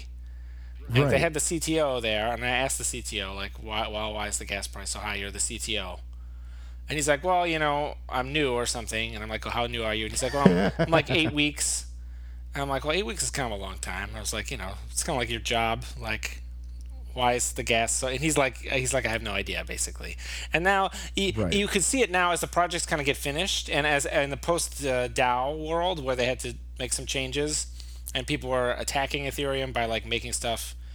Nodes where the resources were being exhausted, so they had to manually go in and very USSR style like increase the costs of the gas costs of different operations and things. And so you see it now that people are realizing that the slot machine contract is like it costs like dollars, of transaction fees just to like run, but it's like the simplest thing in the universe of just like some randomness and then like some numbers and then do the numbers match. Well, all of these things have real costs. Exactly. And again, I would ask for the slot machine, where the fuck do you get your randomness? Well, I don't know. There is some way where you can like do a giant round of slow round, and as long as one person is honest, then it aggregates to something random or something like that. Maybe, but I would guarantee you that like you can probably grind that. Yeah, well, you definitely can't. The mining part is a totally different aspect to how broken that is, but I'm not. I mean, what I'm trying to get at is why. My point is that like if there's like a known round robin of randomness in these chains, if you're pulling it on chain, like it's almost certain that you can grind on like that random function. Yeah, but you could say like maybe a lot of people do a lot of different random stuff, and they all do it in like parallel, and then there's no like real reason to grind like one over the other or something. And maybe there is. I don't know. But I agree that it's not reliable. It just seems like an inordinately difficult problem here that like no one's actually solved. The thing though is that it's like one slot machine, and it's like they can't get it to like work, you know. But then like the DAO, they got that to work, and they got it to work so well that it like emptied everyone's money. So it's like it worked exactly as it should have. Right. Code is law. Yeah. So, but what I'm trying to get at with you, and I'm like, why don't people understand like how stupid it is? And so, but you understand the appeal of this thing is like the developers are there. And so I'm going to try to unpack it a little bit more. So I have this thing where I say that writing for Ethereum is just like, it's like if you write for Serpent, you're only like writing Python code. So it's a trick. You're not actually like writing for Ethereum. It's not like an Ethereum network effect. It's just like a Python network effect or something. You're just cheating. But that's fine, because that's kind of smart for Ethereum to do, is to tap into that. But I'm not sure, like, it's hard to express, like, they're not doing, when they write, like, you could write in Python a program that does something, and then it has, like, a little Bitcoin thing that says pay someone in Bitcoin that calls a totally different thing. And so there's, like, a lot of, like, kind of cheating here, and I'm just trying to explore, like, how we got to come up with some clever way of expressing this fallacy that there's some kind of, like, there's some value to having all these developers who are they're not actually Ethereum developers, they're just Python developers. Well, but they show up, and then it makes it seem like Ethereum can like defy gravity. It's 100% argument from authority though, Paul, because like all of these they show up and they're like, well, you know, it's frankly it's the Madoff fallacy. The reason that like this seems a little fishy to me, all of these claims seem fishy to me, but look at all these smart people around me who are telling me that it will work. Well, it's like an affinity scam. They must have examined the claim. Yeah, well, see, here's the assumption is that someone smarter than you examined the claim before you got there. Well, I completely agree. So I think I have this other point that I think the crux of the Ethereum scam is that it's a way of programmers scamming like non-technical people. And that's because what I say is the investors, they don't understand the tech, but they do have this guess, this heuristic that's like whatever the critical mass of developers likes, that will get like better, and that will be the thing that people like, and it will get like free labor, and it will be like free innovation and stuff. And so the thing is, I think like, so it's kind of like this. It's good for the developers because it's easier for them. They only have to write Python, but everything that they do is just very confusing to like non-developers. It's like a black box. They don't know like anything that's going on. So Ethereum's like hits the sweet spot of like really easy for developers to like work on, and really hard for the non-developers to understand, very abstract and kind of like confusing. So I'm just trying to zero in on like why, you know, because like why is the scam like going so hard? You know, it's like, well, you have to realize there's a lot of developers even who are being scammed by it, who are like working on the project actively. Yeah, well, I think they all. Right? Yeah, you're right about that, and so that's I think you're completely right. But maybe part of the developer network effect like theory that, okay, all my friends are here, and this is going to be the big thing because we're all. I remember the recent hackathon or the consensus hackathon maybe of last year where Dan Anderson was there, and he was like the only one who built on Ethereum. On Bitcoin, and he asked people around, and he was like, and they were like, oh, what stack are you building on? And he's like, Bitcoin, of course. And they were like, everyone there was building on Ethereum. And, you know, that's my point, though, is that building on Ethereum, like, it doesn't really mean very much because you're just writing whatever it is. Well, this has been the debate. This has been the debate about, like, the whole Turing complete contract shit. So, like, here's the deal. You can call Ethereum a Turing complete language. That's great. Or Serpent, I guess. Is it Serpent that that's Turing complete? Yeah. Well, it's like, well, yeah, whatever. It doesn't matter. I feel like Ethereum has like 4,000 layers, but like whatever it is, Ethereum has the Turing complete. Right. Well, like I want to know what the difference is between that and Bitcoin having, every single Turing complete language available to its developers to develop projects. Like, for example, Dropzone. Dropzone is developed in a Turing complete language. Well, yeah, like BitPay is Turing complete, right? Like a Turing complete language. Like, you know what I mean? Like, I'm reticent. Like, I do not understand the distinction between having a Turing complete language that executes on chain and a Turing complete language that can execute off chain, right? Like, for example, Counterparty that was written in a Turing complete language, and it's not on the it does things. It interacts with Bitcoin, but it only interacts when like you spool up the client. I see, but this is what I'm trying to say: is how do we communicate this like in a really simple way? Because it's I just don't understand like why people don't. It's like it's just complicated my enough. simple way is to make fun of people because like it's absurd. I guess we should. That's the thing, Paul. Like these people don't. They don't want to be convinced, and you can know that because, like, when Junsa shows up and asks them the very simple question, "What is it good for?" and their answer is, "I don't know, making money." You can know that they have no desire. They have no desire to know what this thing actually does. I literally had a guy, the guy I'm talking about from yesterday, stormed away from the table. And so he wouldn't have to have the discussion. He was so mad. That is weird. It's a weird thing, isn't it? I mean, there are these different layers. There's this like I think it's called construal theory in psychology. People have these different layers that they talk. They talk like an abstract layer. They talk like a concrete layer. And like smart contracts is very abstract, but saying some specific example like the Lightning Network or I will pay you 3 Bitcoin if you reveal the random value R that hashes to this thing. That's very concrete. And I just don't understand like why there's people are really vulnerable to that if you try and switch layers on them and they just can't handle it. Well, programming in Bitcoin is like programming in C. I feel like it's the hardest thing to do. It is the base language for all of this stuff, and it's like learning binary or something. It's very difficult. That's the thing is, new. It's like if you code in Ethereum, you're just like writing your stupid Python or whatever, and you're not actually doing the blockchain stuff. That's the point I'm trying to convey. Is that you're writing a Python program. Like for example. You have to ask yourself, in Bitcoin, you have to ask yourself, like, because if you're building a thing in Bitcoin, it's because it probably needs Bitcoin. So one of the things you have to ask yourself in Bitcoin is this prunable? Is the thing I'm writing this, like, encodement to, is it prunable? And that's a really, like, that's a question that's difficult to ask, right? Or to answer. Like, for example, like, what about the UTXO set might be prunable? What about op return is prunable? Probably all of it. Like, what about a lot of these things are prunable? That's like a lot of these Ethereum developers are just writing in the code. They're writing in Serpent. They're not taking consideration for like the externalities that they're causing on chain. Yeah, I completely agree. There's this difference between like working on the protocol and like just like using the protocol, but in Ethereum there isn't. But I'm just trying to say, like, I mean, you and I, like, we both know with like whatever, some absurd degree of confidence, like 99% or whatever, that Ethereum will just like explode one day, and at some point it's going to be an amazing explosion. We're all going to watch the fireworks. Yeah, and so like, but what I'm saying is like, what do we do? I've been trying to figure out. Well, I think you just watch. Like, right. Paul, honestly, like I've been trying to think about like how to state this. People ask me like how I know Bitcoin is going to win, and the answer is I have no idea that it's going to win. I think that blockchains are war, but like what I will say is the chain that is most likely to win is going to be the chain that manages its externalities most vociferously, most like vehemently, right? Because that it achieves complexity and a lot of participation without the participants killing each other. Isn't that the same? Well, no, because like yes. you have to achieve like.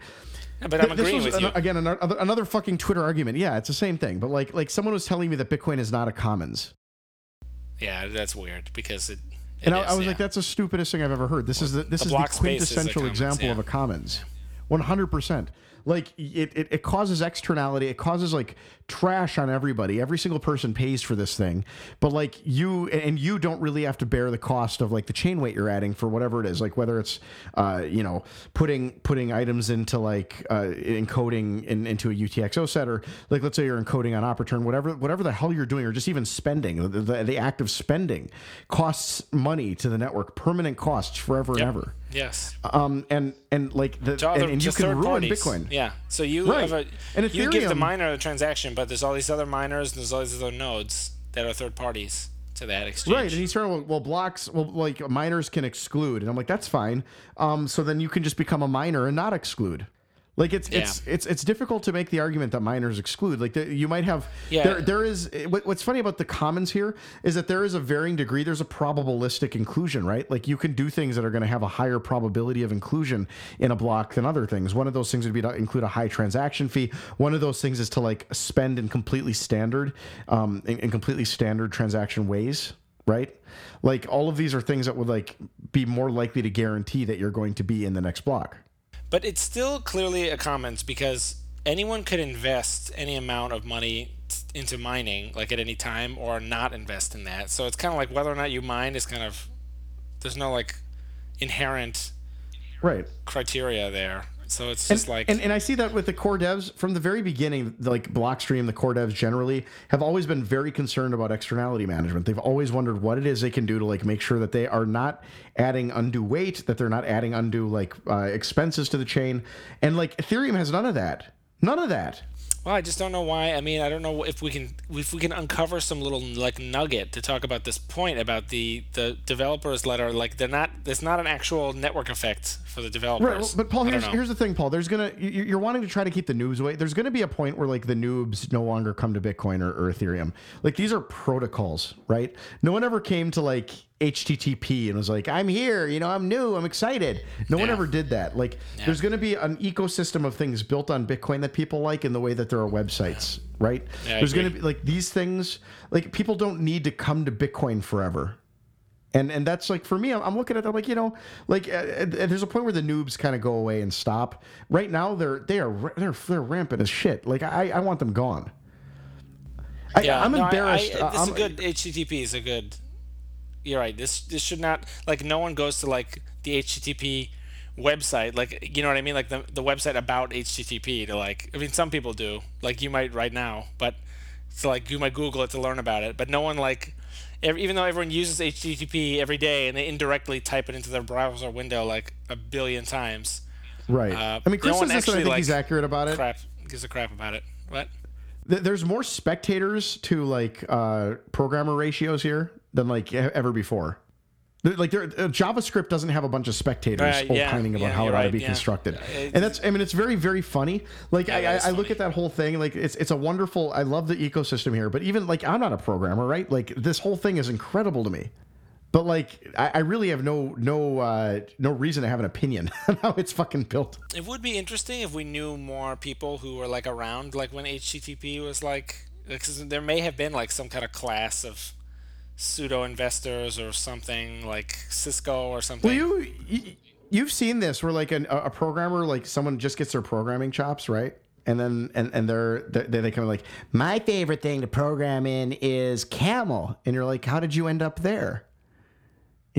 Like new programmers always have like, right, someone told them to get into programming because they liked Camel. And so now they're going to tell you all about Camel, even though they just don't know anything about other languages. And that's like, that's what's going on in Bitcoin. Is like all these noobs come up and they're like, the thing about Bitcoin that's a problem is it doesn't have a good UI. And you're like, oh God, we've had that fight. Oh my God. Holy shit. And that's their big complaint. And they're wrong. I mean, for me, I'm trying to like, I don't know. I'm just trying to make sense of it in conversations with other people. But I think I agree with you. It's a lost cause. Like, just like, maybe I don't know. Maybe I can do the thing where I like pretend to agree with them, but like that's what I do, Paul. Because like or I just laugh at them because like everyone, like I'll be at a table where everybody knows I've been here a while, right? You'll do the same thing. You'll sit somewhere like everyone knows you're the Bitcoin guy, right? and you'll sit down and they'll start opining, like they'll wax poetic about the like great block size debate, of which they're clearly on the wrong side, right? They're like the RBTC crowd talking about the conspiracies of like, you know, and I'm just sitting there like, you know nothing about that debate. That's really funny. And then I just start asking questions that like prove to the table that they're idiots, which is just funny. All right, well, let's talk about something funny here. This is boring. Well, okay, we can do that. It is boring. Well, that's what I had you on for. You're like the most boring man in Bitcoin. That's why we like. Well, we'll talk about something funny now. We're going to talk about Samson Mao, the preeminent anarcho-millenarist. I love Samson Mao. He's one of the funniest people. Congratulations, by the way, Samson, for being the only the first Bitcoiner ever to have 2 legitimate jobs in the space. I don't know about this. What is so? Let's talk about that. What is his new job? It doesn't matter. He's working for Blockstream. See, that's the thing. It's a real job. It's a real job. What is it though? No one knows. It doesn't. Probably PRs are. Yeah, PRs are. But see, this is what's happening. I'll bet they're paying him. I'm guessing they're paying him just to tweet. No, but they may be, which is funny. Well, it's also see. Here's the thing: is I have it in the notes that it's also bad for them because it validates. I think it says like. Well, you can't reference the notes like that. Like you got to do it naturally, as if we're doing this like off the cuff. Okay. Yeah. Wow. It just occurred to me that. Samson, that people might view this as a kind of Okay, so let me explain what I'm saying here, which is that you haven't said anything yet, so like you don't have to explain it. First of all, first spew nonsense, and then you could explain There's a tendency. People are now. It's similar to. It's okay. Let me explain it. Let me explain again. People are oracleizing Blockstream, I think, and I think that is going to be a problem. So I think we may have actually crossed the Rubicon with the hiring of Samson Mao, actually. So I actually have a little bit it's not as fun as I would have liked it to be, even though Samson Mao is hilarious, and the fact that he is an anarcho-millenarist, whether he wants to be or not, through his creation. He's been wearing a lot of hats creation lately. Of these, yeah, he's been wearing a lot of hats. He's been wearing the hat of a hat maker, the hat of a hat distributor. He's been wearing the hat of a retired person, a Bitcoin retired person. He's been wearing the hat of a Canadian. I heard you refer to him as the Saint Paul of exactly. The hat yes, gospel. He absolutely is, because Saint Paul, as you know, Christianity was like created or what have you, and then it was like dying out, and then Saint Paul went all around and spread it far and wide. Spread the gospel. Well, he was a prolific man. He was like the Genghis Khan of scripture spreading. And that's when I imagine Genghis Khan on with horse archers just destroying an entire village and raping everyone there. That's kind of the same feeling I get. He really did. Like he really raped everyone. Yeah. That's the feeling. Everyone. That's how I feel about Samson Mao on Twitter. I feel like he just shows up. Honestly, I feel like I should be mad about the Genghis Khan rape situation, but like when I think about it, I think he thought like honestly it must have been a different time. Like he must have really thought it was his duty, because like there's no way a man rapes that many people and is like, you know, standing still. Well, I mean, I'm not sure that, because we have all these eras, right? So there's like the era of the internet, these media eras, internet, television, the printed word, and then like there's like an oral tradition era. Right. And like I just don't know how. Just imagine how dumb like you and your friends were in high school. Like that's how smart I think everyone ever. At least as dumb as I am now. I just think like if you don't have stuff like books or anything else, like I'm not sure how much further. You're a monkey. I'm not sure like how much further do you actually get? You know, like so maybe Genghis Khan was just like hanging out with his bros, and he's just like, oh yeah, let's go over there and like rape some more women or whatever, and that's the end of that. Yeah, that's the end of that thought. You're like the Milo Yiannopoulos of Yale. Well, I don't know. Maybe I'm just saying that maybe Genghis Khan like didn't get. Maybe no one gave anything any thought, because that was what, like 14 or what was that, like 1200s? There's like people were like, oh, I guess we go conquer things now. Like you think maybe he like accidentally amassed an army and accidentally conquered like everything. Well, there's a quote that's attributed to him. I don't know if it's true or not. His brother.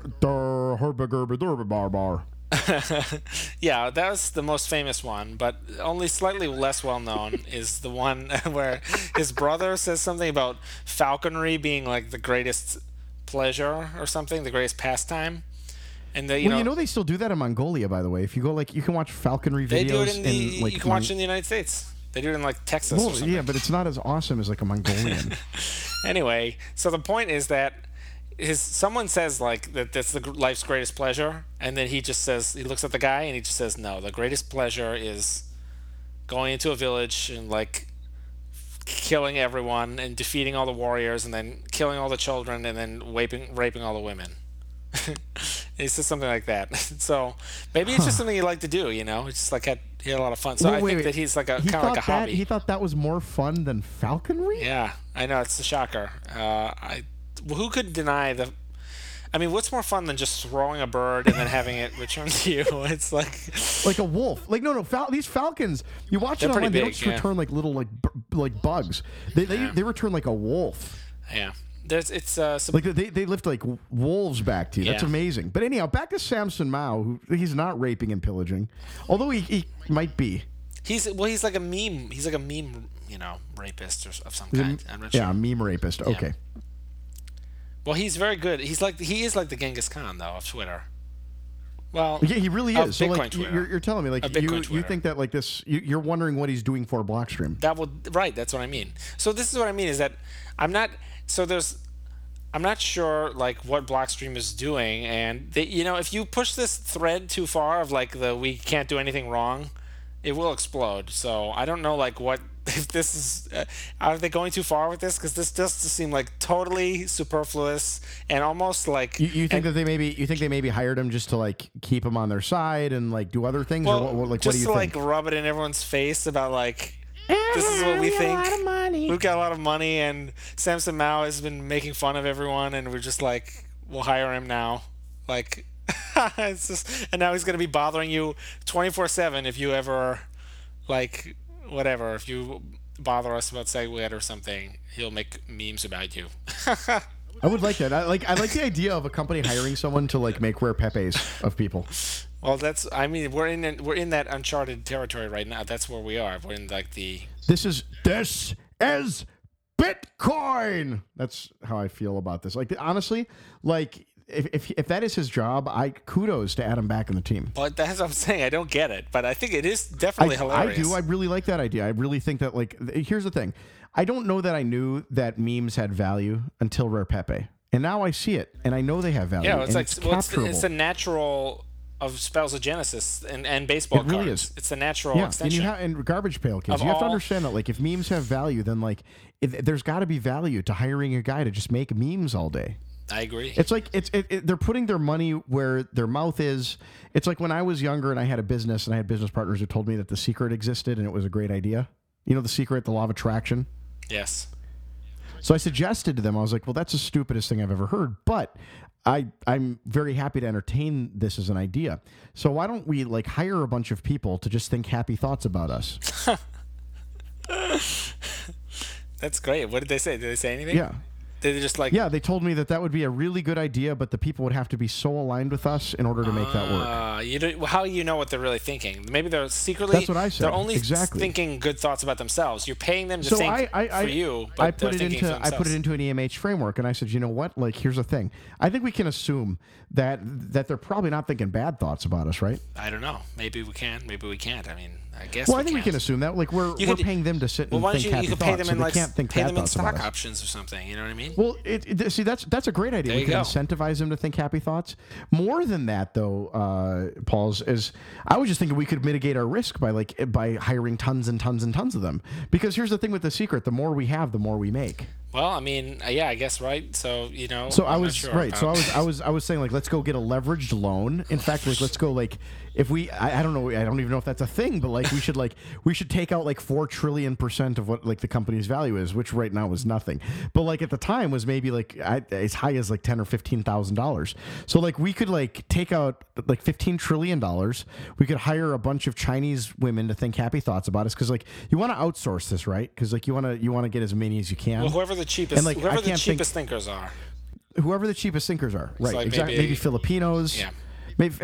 So like you hire whoever the cheapest thinkers are. You have them sit in a warehouse, and they think happy thoughts about you all day.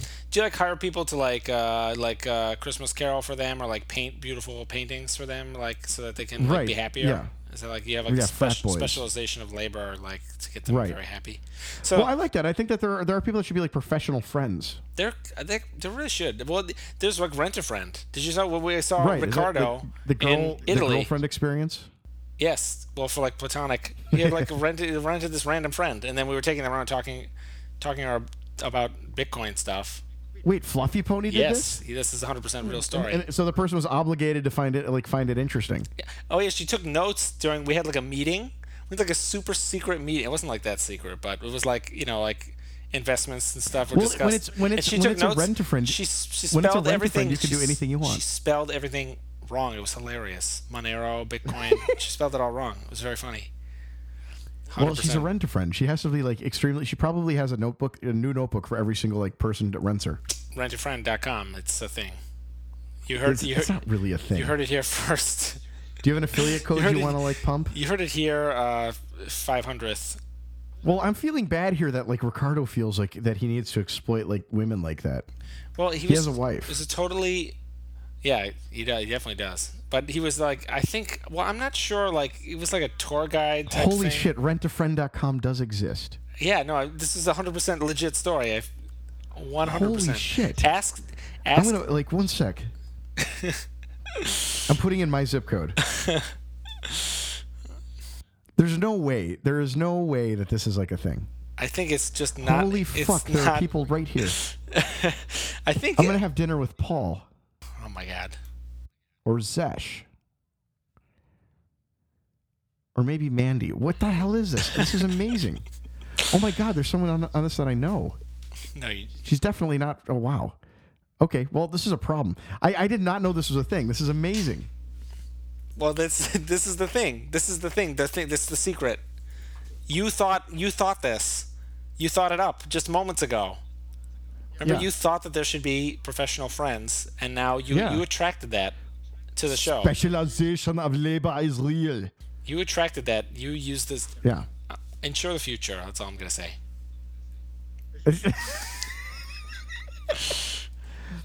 That was a terrible business. Anyhow, you saw, moving on from Samson Mao, yes. The man who gets real strong if you cut his hair. You read the Warren Buffett article that I tweeted out this week. It's the ultimate I'm sure you've already known about that, right? Well, I kind of like. I don't think I'd like read that before. Well, Warren Buffett does so many things, but that was the great thing about that one is it's got like all the points right in there. It's got all of it. It's the anarcho-millinarist speech, I think. Well, it's very like EMH, and it's very, but it's got like he's got the interest rate stuff, and he's got like the value of the investment cannot exceed like the actual earnings. But like that's something that lots of people don't know. So, like, but he's got just like all the stuff in there like in order, and it's just crystal clear. It's just a really great. It's just speech. an incredible but there's other stuff too. Like I think honestly, like I have a very different view. If I'd listened to that speech 5 years ago, it means something very different to me than it does now. Nowadays, when I think of the world, I think of like this giant value capturing trash can. And like I don't know, like I don't know why I never really saw it this way. Like a Roomba in the universe. Right. I never would have like thought of it this way, but like. The reality, like I think that I thought that people could create businesses that like created value, that every business you made created value, and it was just like amazing and wonderful. But the reality is, I look at it now and I see like Uber. I don't know that Uber creates any value. Well, it definitely does. They're taking value from taxis. Right, they're just the people that would have spent money on taxi previously are now doing Uber. Uber might be nominally more efficient, but the ways in which it's more efficient, like taxi probably would have implemented like an app.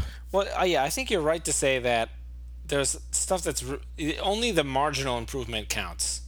So, like, if you want to go to medical school and become a doctor to help people, that's foolish because the number of slots in medical school is capped by the AMA, so you'll just displace someone else who would have been a doctor. Correct. And you'd have to hope that you would be a better doctor than them, which you probably aren't. So you have to keep track of that type of thing. But Uber is better. I mean, it's more convenient to use Uber than a taxi, and it's cheaper, so it's better for the consumer. That will have to stop though, Paul. I'm not sure that it will because the taxis had the medallion monopoly. Well, That was worth a ton of money. here's the thing. Yeah, but here's the thing with taxis. As a result of the medallion and like basically basement floor pricing, you end up with this like weird phenomenon where you end up with taxi drivers who are willing very much to drive at low times as well as high times. So you don't have a shortage of cabs ever. No, but this another thing is they line up the resources better with Uber, because you can have your own car that you use for your own stuff, and then you use it if there's a surge or whenever you feel it's convenient for you. So they do have a more efficient. What do you do when like 4 people in a city are looking for cabs? What do you mean? Like only I don't know, 4? 10 a.m. in the morning. Like there are times, just really low times. But that's the waste of that Uber doesn't have, because people can react and downgrade and not use the taxi cars they're all painted yellow or whatever, and they've got the special interior. They've been specialized. They've been over specialized to this task that the universe doesn't need them to be. We don't need a lot of weird taxis that have like a glass I don't thing. need you to be that special. We just need normal cars that we can just reuse. You see what I mean? They got to go park all these somewhere. They got to park these, and then the taxi driver drives their own car home. It's a waste. So there is efficiency there. Your question about what should the marginal cost of like being driven X miles by someone, shouldn't that converge? I don't know, because I think that's a function of all the cost of the inputs, which would go down under Uber. So I think right. I mean, I would honestly, Paul, the only way that I would see Uber actually making a difference would be like if you're picking like basically a hitchhiker app, where like you had people just kind of automatically going that way, and then you would share costs they for have the ride. Uber Pool. They have that, so that's certainly a way. Yeah. So that to me, the Uber Pool stuff actually seems like an efficiency. Yeah. But even it's just because the ultimate arbiter is the consumer. So this is kind of a lot of what Warren Buffett's point about like the airplanes, where our lives all got better. It was a bad investment, right? But it was valuable, right? Well, again, the benefit is only marginal. Like you can only gain on the marginal benefit. Like that is it. Well, the producer side, the consumer gains tremendously. Oh, absolutely.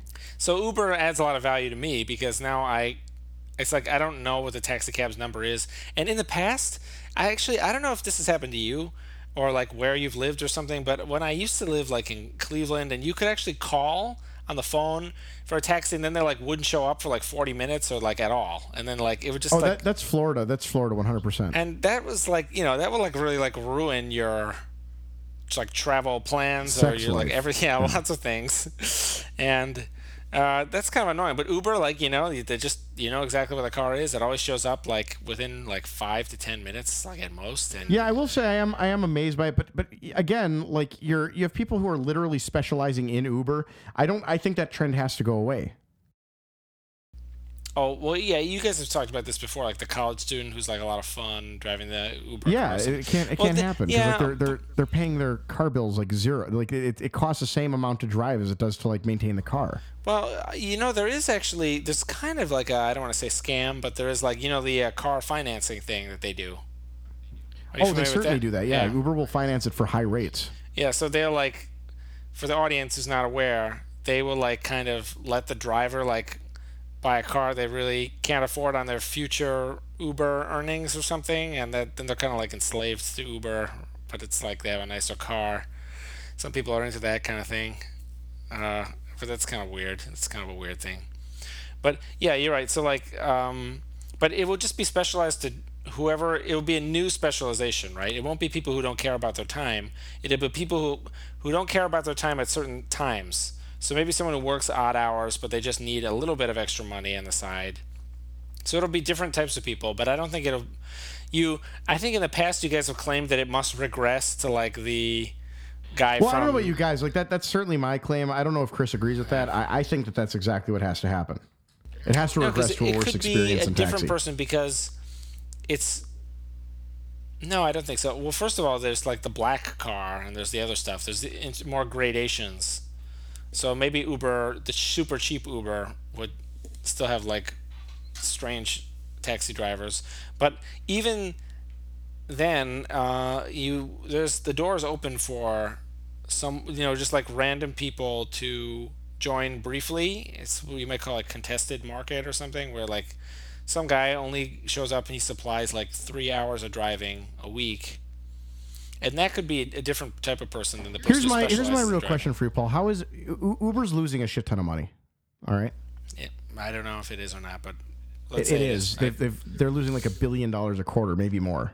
It's just an enormous amount. So, like, if that's the case, aren't they undercharging for rides? Yeah, that is absolutely how I would. So here's my question: how is this any different? How is it any different if I go to a venture capital firm or any other place and say I would like to start a cab company? The main feature of which would be an app that allows you to order a car right now, which Taxi could build tomorrow. But the other feature is it's going to be cheaper than cabs. And when they ask how I'm going to make it cheaper than cabs, the answer will be it's just going to be cheaper than cabs, right? How is that any different than going to a venture capitalist and saying I would like to start a grocery store? The main feature of which is that it's going to be cheaper than other grocery stores. Right. So I agree, but there is one difference is that there's more network effects with apps because onboarding the customers to the grocery store will have like I'll make a fucking grocery store for my app or an app for my grocery store. Yeah, but getting the stuff, what Uber buys and sells really is the information and coordinating all the people who use the software. So there is a return. There's an economy of scale in getting more people to use the app that is not present for the store because you can only ship so much stuff to the store and get it out to people at a certain scale. So, but I do agree with you that Silicon Valley just kind of takes this. That's not true, though, Paul. Like, if every single person in your city used the grocery app, then you could roll one truck and it'd be highly efficient. Well, I think now you're describing a completely different thing that might actually be cheaper, hypothetically. I'm just saying, like, you're exactly. You're describing like Peapod now. You're saying it's not a sure. So it's different now. Those keep going out of business. Yeah, but what you were saying in your example was this is going to be just like a grocery store but cheaper. But now you're saying it's not like a grocery store; it's like a different thing. Yeah, you're right. You're right. Well, you're 100% right. Yeah. You called me on that. So but my point being that what is the real advantage here? Because I see with like an Uber, the pitch is like. We'll make it up on volume. It's a business school joke, that joke where we lose money on every. You can't make it. You lose money on everything and make it up on volume. Make it up on volume. But that is what there'll be returns to scale, and then eventually so that's what I'll say about my grocery store. Like, how do you make money on selling carrots that are too cheap? I mean, there are switching costs. I'll sell a million carrots. There are switching costs, and there are it's not true that people will abandon Uber the moment the prices go up a little bit. So people get invested in something. So there's something to it there where you get these people to adopt, and then you slowly move the prices up. You kind of box out the competition. Is this like the endowment effect kind of thing? Yeah, it's stuff like that where there's it exploits the barriers to entry assumption. And that there's in econ, there's this assumption that anyone will just show up and start competing as soon as it's profitable. But in the real world, doesn't work like that at all. So what people do is they try to lower the price, push out all the competitors. It does in fact work like that. Just not all those companies are successful. Yeah. Well, that's the funny thing is in the long run equilibrium, it all does work like that, which is the EMH point. But in this short run, it does not because people don't honestly, really buy. They go around. People have their favorite. They have their favorite Indian restaurant or their favorite whatever. They have their habits, and they don't. There's a lot of friction on changing those. People don't, and then people feel betrayed if someone raises their prices or something. They're like, "How dare you?" So you do that How dare you? That's my price. Right. You do That's my price. One time, and then you don't this kind of fake world of the neoclassical economics where the prices are this Leon Walras matrix that keep adjusting every moment of every day and that clears the market all the time. It's so yeah, the point is the Buffett speech is phenomenal. If you haven't read it, you got to go read it. It's absolutely incredible. It's from 1999 Sun Valley. Harper Allen is that who it was? Harper Allen runs those meetings, and Buffett generally speaks at them every year. It's really good. There's just a lot of great points on. I mean, the airline example is really great, where it's something that was invented and improved lives, and it did add a lot of value to each individual life, and because you now have the option to take an airplane if you want to do that, and it also added all this other stuff, you can get same day shipping of all these things. So it added a lot of stuff, but it wasn't stuff that you could earn as an investor. and that is a crucial. Well, that's not entirely true. It was stuff, but it was like over time, and like again, the overnight shipping, that was absolutely something you could earn. Like you look at it with Amazon, right? Well, that's a huge boon for us. They like we can, all earn the benefits of that. Right. Well, Amazon may have more sales. Well, see, that's the point about owning like the S&P 500 versus owning an individual airline. You own the pool of value. Yeah. Right. So that's like because really again with the Uber example. So now Uber is like doing this like restaurant delivery service, right? Yeah, Uber so they're Eats taking value from like multiple like places now. So see, that's the funny thing is like that's the situation where you would want to own the equivalent. I don't know what the analogy would be, but you'd want to own the S&P 500. You'd want to because you would own a little bit of each of these restaurants. And then as a result of Uber being invented, they might get more sales. And then you as an investor would earn off of that, but you wouldn't earn as an Uber investor, or maybe you would because they can compete with Lyft. So we would not really be doing it justice. I mean, we'd have to just like repeat it word for word. He does a great job of just saying like he has those two time periods which are just perfect, and then here's the part about interest rates is just like very clear, but that's a really complicated thing to explain sometimes. And he's just right. Yeah. I mean, like the interest. Well, I mean, how it starts from 1965 or whatever to 1982, basically a 17-year period. Yeah, I think it was 70s, and then it was 17 years before and 17 years after 75, and then 17 years after that. So the lost 17 years were like 25 cents is returned by the market over time, and like that's and then what does he say that like 17 years before I'm not that, entirely. Right? So right, and then after that, basically in the 80s, it recovers under Volcker. One really interesting thing is that I think everyone who's interested in economics or markets should look at the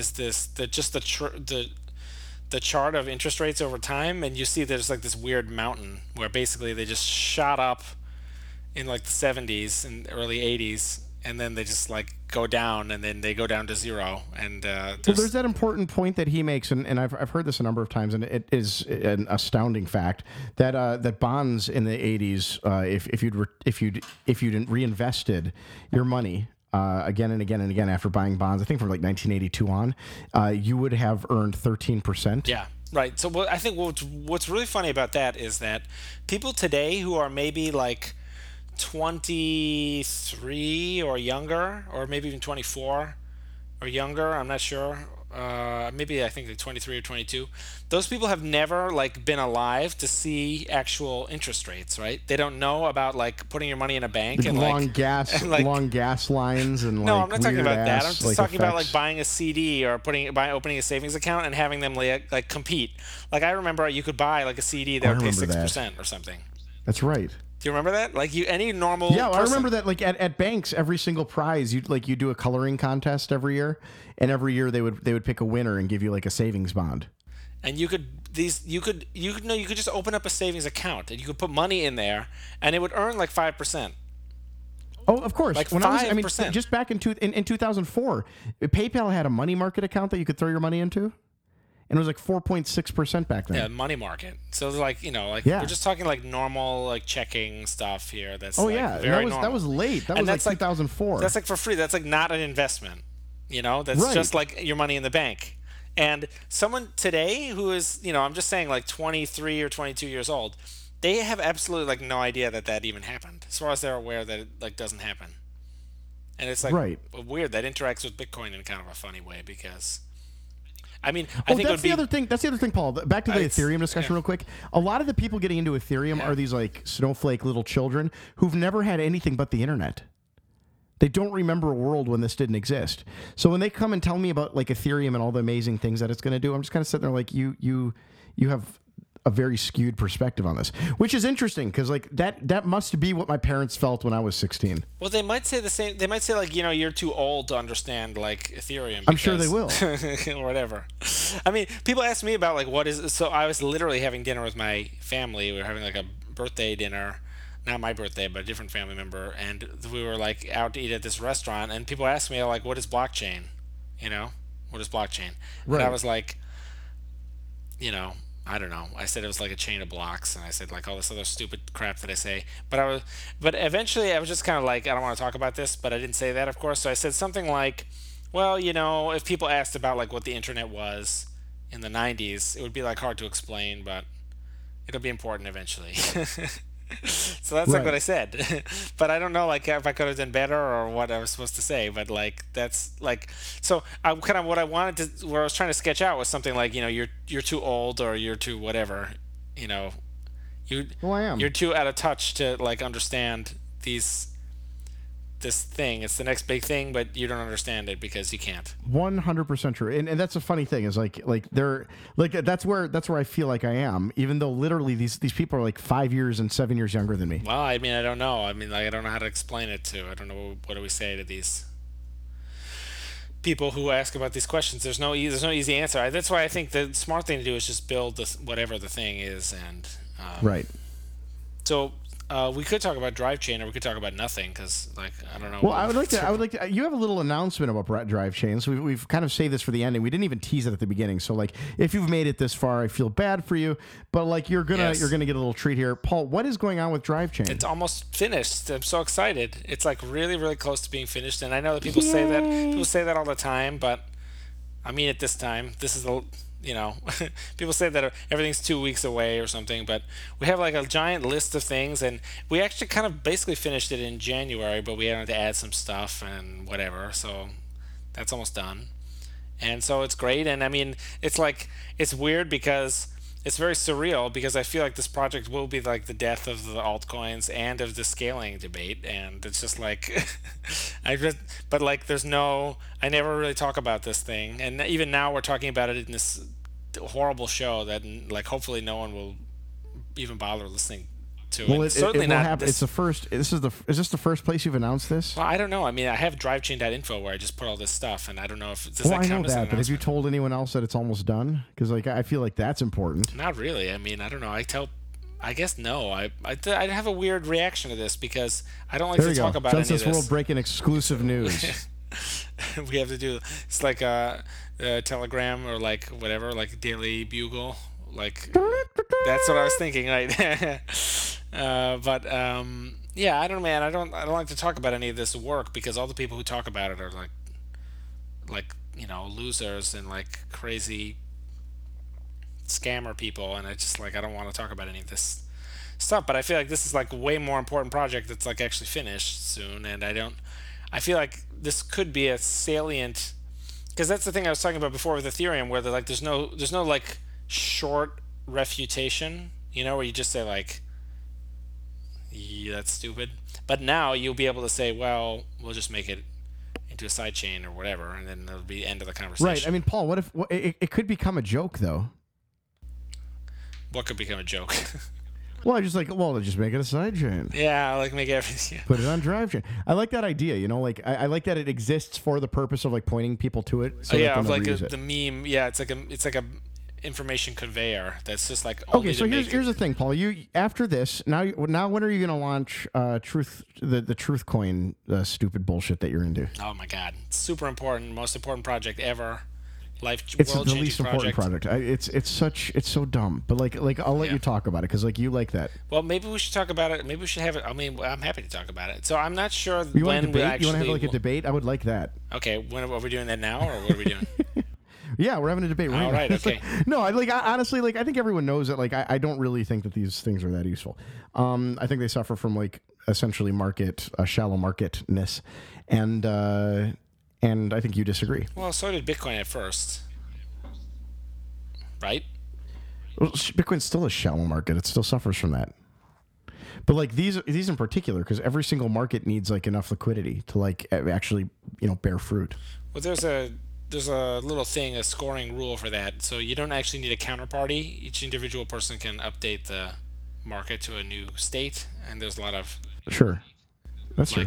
stuff for that. So it's true that the more counterparties, the more money you can actually transact, and so you want there to be more. But it's not like the market won't like stall out and just die at zero liquidity. It always has to have a little bit of liquidity the way these are designed. I would like to know, how does Truthcoin do oracles, by the way? Well, it's a little complicated, but basically I have multiple people report on many things, and then they cross-reference them against each other, and they do this very infrequently, so only like once every few months or so, and then just proof of stake. Yeah, there is something like that where people they're like half owners of this sort of like owner operators of a kind of like what you might call a metaphorical corporation of some kind that only exists it's kind of a proof of stake thing basically. But that's could I make like a meta bet, Paul, wherein like I bet that a bet will resolve incorrectly there are and attack your bet.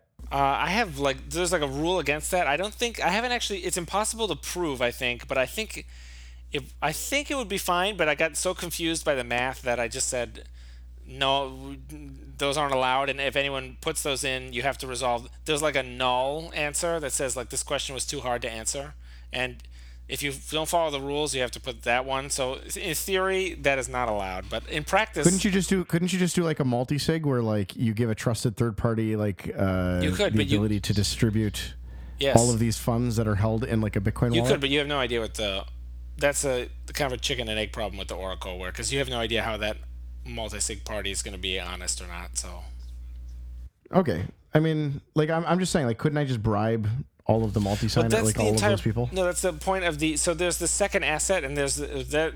It's unfortunate because every scam has like its own token, and I did this long before any of those scams existed. But this right. What's unfortunate is that you didn't do your ICO yet. I know, right? Big mistake. I'll get right on that. So there's a second type of asset, which is like this. Which is like these shares of this metaphorical proof of stake corporation thing. And the point of that is that there's no reason to bribe them because you can just buy shares of the corporation yourself and then you could just own it. Wouldn't you just do both? Well, the point is that you do whichever is cheaper. You'd say I'll either buy 51% of this corporation or I'll just bribe some of the. I'm not sure exactly how you would bribe the oracles. Actually, I think it would always be better to just buy up the shares. So I'm not sure how you would actually bribe them because you can't. You can pay them. It's kind of just. I think it's just cleaner if you just buy because they wouldn't take the bribe unless the marginal value is like more than the shares, and they would be able to sell or otherwise earn or something. So you can like bribe them and then they can sell the shares to someone else who's not being bribed. Or you can bribe them for the duration of their report, in which case you kind of basically, in some sense, you bought the shares and then sold them back to them. So I don't think that, but I agree, but it's the same, what I'm saying is it's the same thing. It's just buying up the shares. So you can buy up the shares. And the shares will of course have no value after you torpedo them. But and can you explain to me like why is a sidechain not a free lunch? Because it seems like the security of sidechains is 100% a free lunch, considering that you can mine just both chains at the same time. Okay, well this is a totally different question, but of course it is. Talking about merge mining is that so what the miner gets they get transaction fees, and so there's no technical requirement for them to be honest, but there's no technical cost for them to be marginally honest or dishonest in a technical sense because it's all rolling up to one hash, so it's like an extension block where they're just including some little hash that says some other thing. So of course there is a cost in the extra bandwidth and processing and the extra software that someone needs to write and maintain and stuff like that, but there's not like, it's not just to say they have to do more hashes or something if they want to mine the extension block. It's just like if they included some weird transaction, and I could ask you something like, it's a free lunch to include my Bitcoin transaction, right? Because blah blah blah, but you would not agree to that, and so there's no technical cost to being honest. The only cost is that they can be dishonest and steal all the money in the sidechain, and the question is why would they do that? And the answer is that there's rules on how they steal money from the sidechain, which is that the sidechain money is like in a big box somewhere, and the box can only be opened infrequently. So it can only be opened like once every several months. And before it's opened, it has to leave a little note on it that says exactly where all the money is going. And so there's plenty of time to react if the note isn't, because if the software is all left to run automatically, it will generate the right note and put it on the box and then open it later. But if someone wants to manually edit the note, that would be a clear attack, and then people would have a long time to respond or put a different node on because there's this long delay. So the thinking is, since miners can already rewrite a chain for like 3 or 4 days, if they just deposit to an exchange, 51% can rewrite the chain for 3 or 4 days and steal from the exchange at any time. Since they don't do that, it's probably similar to a smaller amount of money over a longer period of time. So that's the thing. And you're saying that they would do it 3 or 4 days, like by mining basically secretly. If they wanted to do. Well, we just know that it hasn't happened yet. No one has reorged for like 3 or 4 days. So however they do it, at least not that anyone has like noticed. Not so far. So right. So we haven't noticed. I like it the idea yet. of that. By the way, I really like this whole like atomic swap thing on these exchanges. Like it really amazes me because I would think that would have happened on like smaller coins. Atomic swaps are very cool. So the cool thing is you can atomic swap the between different members of the main chain and the different side chains. So in that way, you can transact really instantly and trustlessly as long as you have this thing backing it up somewhere. This one-way side to main transfer that's one-to-one. As long as you have that somewhere that some people can use, you're kind of like everything works for you more or less perfectly. You just need to have this one thing work, which is why I make it so long, many months, because the important thing is just that it works. As long as it works, you can build this other stuff on top of it, Lightning Network through chains and other things like that. The atomic swaps being an important one because you can just transfer between the main and side chain with whenever you want instantly. So that's pretty awesome. When I hear us talking and then like I'll play this later in front of people and I think it's like normal talk and I'll like watch my brother's face as he like listens to a show, I realize this is all fucking rocket science. It's pretty cool, really. I mean, I'm kind of really proud of it. It's amazing. We made like a lot of like changes to it, some of which are kind of like boring and I don't really want to explain them, but like we've been working on it for a while and it's pretty I think it's pretty cool. Paul, what was the biggest problem that you ran into in the creation of Drive Chain? Well, I think surprising problem. Really, literally the biggest. Do you want like the technical problem? I think literally the biggest problem was that people thought it was like too good to be true, even to this day, and they refused to like. Well, it still is. Yeah, exactly. I still don't believe it. I think that's the biggest problem. I thought your biggest problem was that you wrote a 4,000-page book to like. It was 26 pages, and I was late for I missed a lot of stuff. I was editing it back in November. Yeah, Bitcoin like takes over your life. But terrible. What was your biggest technical problem? Like, what was the biggest technical problem? Not like a social problem. Biggest technical problem. This is funny. So what we wanted to do was, there's all this money going from the main chain to the side chain at some point, and those are transactions, and then you got to get the money back. And so the thing is, it's not that hard. You have the software just take all the deposits and add them up until you have enough money, and then pay them out to the people who want to get that money, right? So let's say like some guy deposits 4, some guy deposits 3, someone deposits 1, someone deposits 8, and then someone wants to withdraw. 2 people want to withdraw 5 and 2. So you got to add, what did I do, 4 and 3? So you have just enough. So you select 4 and you select 3. And then you give 5 to one and 2 to the other, and then you wait and you vote on this one thing. So that ended up being like really weird because there's no like guarantee that transaction might be more than 1 megabyte in size, right? Like theoretically, someone could spam like 1 trillion that were like very small, or like that wouldn't add up. So the appropriate way to actually do that was kind of bizarre. And so what we ended up doing was this really weird thing where each input, as long as the money's going up, you can spend it freely, and only if you withdraw do you have to go through the weird process. So what would actually happen is someone deposits 4, then that's actually not even right. So you create the side chain and you have like an input of 0, and then when the person deposits 4, they select the input of 0, so then there's an output of 4, and then the next person deposits 3, they select the output of 4, and now there's just one account that has 7, and it keeps rolling in a cumulative way. Yeah, well, there's a big accumulation. So instead of the UTXOs, see, since I figured that it would be round trip exactly the same cost, it wasn't so much like how do we maximize the efficiency? It was sort of like who should pay for this because it's going to be the same cost. So I was like, the person depositing, I'm going to make them pay for cleaning up the UTXO. And I can't make them clean up their own UTXO, but I just make everyone clean up the ones that was before them. So it's this one cost for everyone, which is kind of weird, but that's like the best way I thought of doing it. And so now, as a result, you have this one transaction that has all the money, but now you see we have a problem when we come back, which is that it definitely won't add up. So you have to have change, and you have to have transaction fees, and you have to have it roll into the new balance. And the really weird thing there is that we're going to be voting. It's very funny. You're going to be acking, like acknowledging or upvoting or downvoting this thing that's on the note to make sure that the note has been on the box for like 6 months. But you won't actually know exactly what the transaction is. So we had to like blind these parts of the transactions that we just like ignored. And we replaced them with like a bunch of zeros or something. That you have to have this mask, you know what I mean, that you put over it. Because parts of it will be undefined. Because we won't know the input. Do you know what I mean? Because you'll try to withdraw.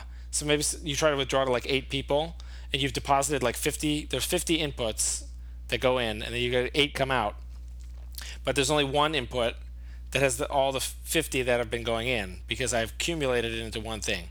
But while you're voting on this, someone might deposit more money to the sidechain. So the input transaction ID is constantly changing. So we had to like do some weird stuff with that. That was, so long story short, actually defining this transaction that was unexpectedly difficult.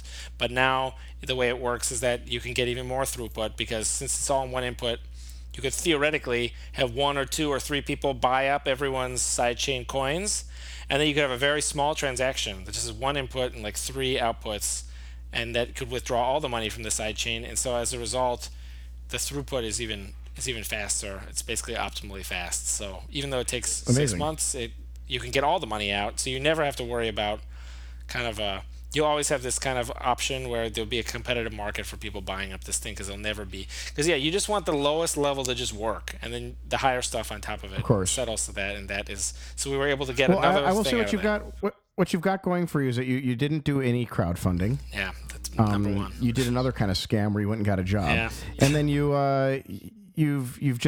put an immense amount of thought into this. So I don't know. We'll see. Yep, we will see. I'm skeptical of everything you do, Paul. Well, that's so am I, so that's fine. But skepticism is a virtue, so that's fine. It is annoying when some people just seem to hate everything, and then they're indistinguishable from just like a giant piece of paper that says this sucks, and then they have just as little thought as like a Vinay Gupta type that thinks everything is great. It's sort of just like the exact same error. This is great. Yeah, that's how I try to be. Yeah. That's definitely not how you try to be. That's how I try to be. Everything is great. Everything is great. Yeah. Everything is great. Well, do you have we've gone for 2 hours. Oh my god. Which it's honestly not really that long by the traditional standards. I mean, it's kind of incredible, isn't it? No, it's enough for this is like the prelude. If you want, I'll go another 2 hours. Like the prelude to the first you give me act. a subject. Right. This is we just finished this I can't believe we went 2 hours. What the hell? I do got to say, Paul, this is an incredible. It didn't feel like 2 hours. Didn't feel like 2 hours. It didn't. It never does. If you want, we can go another 2 hours. I know that I can do a 4-hour show. I have my Chloroseptic right here. Oh, okay. I've been spraying that in my mouth the whole time, mainly just because I like the flavor.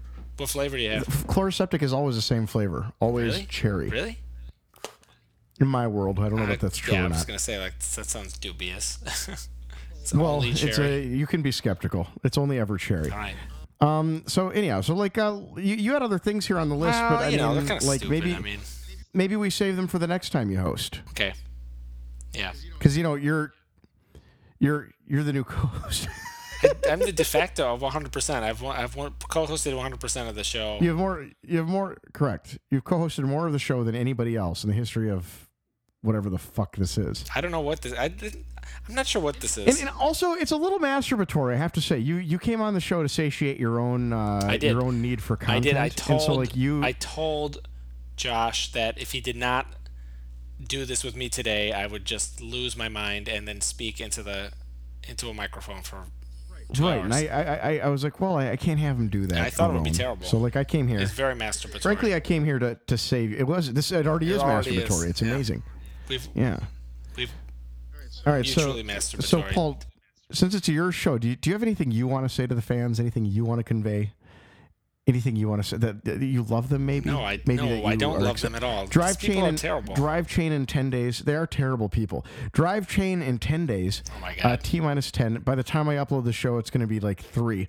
All right. Well, we'll see. Hopefully. You look disappointed at me, Paul. But the T-10 days from the moment of this recording. End of April. That's all you have, Paul. End of April. All right. Yeah. We have a debate. We have to have a else? debate on later. We have to have a debate on how awesome HiveMind is, because it's so big. HiveMind is going to be such a stupid project. As dumb as Drive Chain. Really, really awesome project. Most important thing since Bitcoin. Direct quote from Roger. You know, the thing you got going for you there is that one of the more important and really credible people in Bitcoin is behind it with you. Who's that? Andrew Posta? Roger Ver. I got lots of quotes from different people. Well, Roger Ver, you got a lot of money from, didn't you? I don't know about a lot, but he definitely did. I don't know. Like just like there's some like he invested. He did.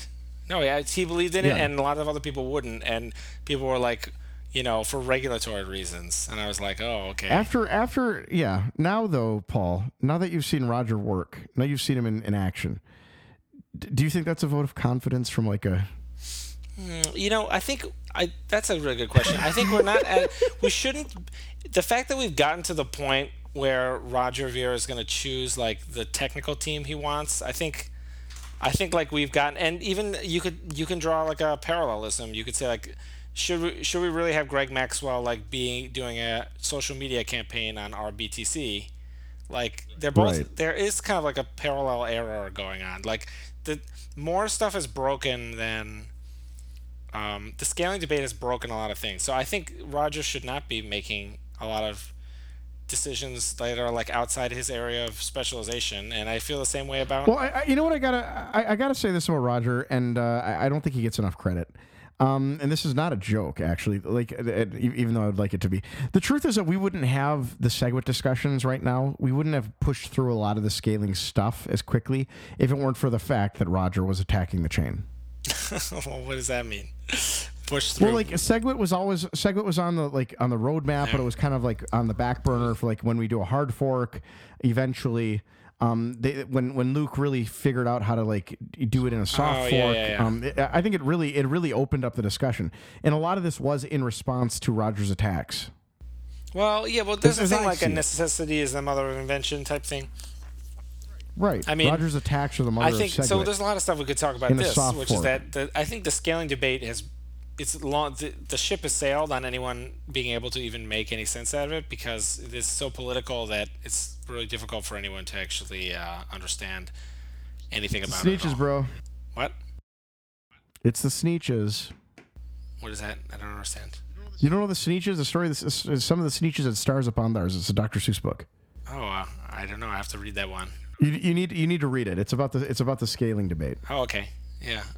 Then it'll fine. See, the thing is, human beings, they take their politics very seriously. So now, even if, I've done this experiment where I've intentionally said, like, I joined, like, if it's a fake name, I have many, I'm like you, I have a lot of fake names, so I can run these different experiments, fake accounts and stuff on Reddit, and I'll join the Slack or whatever, and I'll say, like, a dumb thing, but that agrees with the dominant position, and everyone endorses it, and then you say, like, a smart thing, and they all disagree, and then you can just swap it all day, where you show up and you say something critical of the other side that's dumb, but they eat it up, and then it's like, so it's I'm actually very concerned that it's going to be impossible, even if like Gavin Andreessen or Roger or something, even if they tweet something that's true, that will be like ignored by the different group, and it's similarly we have a problem where if anyone makes a mistake that's on like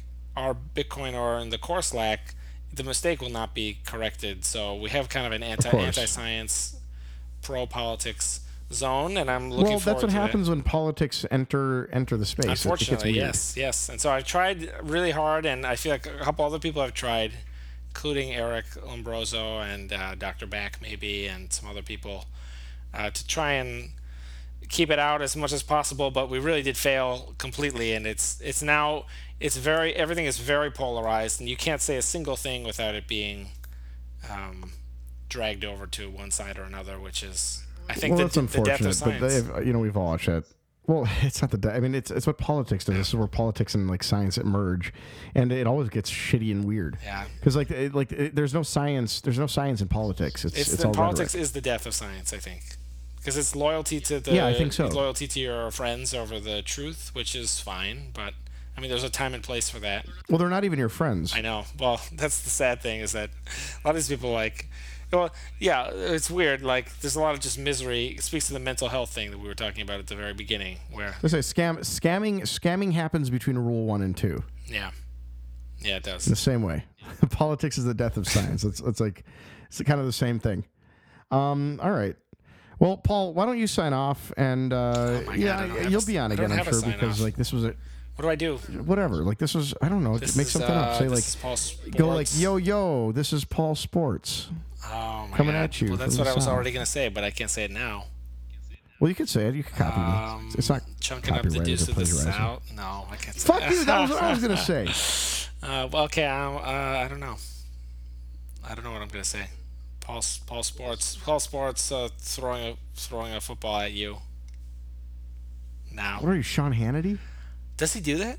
Fucking A. Yeah, dude, he throws a That's funny. You knew that. I haven't seen. Fox. We should have talked about Bill O'Reilly being gone. Oh, we can do that. Let's do that. Oh my God. Undo. Back. Delete. Okay. That's like the age of television is like. Bill this is like O'Reilly. the end of the age of television, right? That's it. It really is. It was a new age. Like Bill O'Reilly's gone.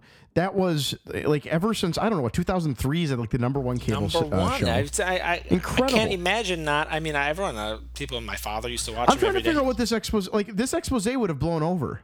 Yeah, I feel like it was not a big deal, but I mean, it's a legal crime that is wrong. But I mean, I feel like, and I'm certainly not saying that anyone should be above the law. But I'm just saying that rape isn't a big deal? Because I feel like that's the second time you said that in this episode. I disapprove.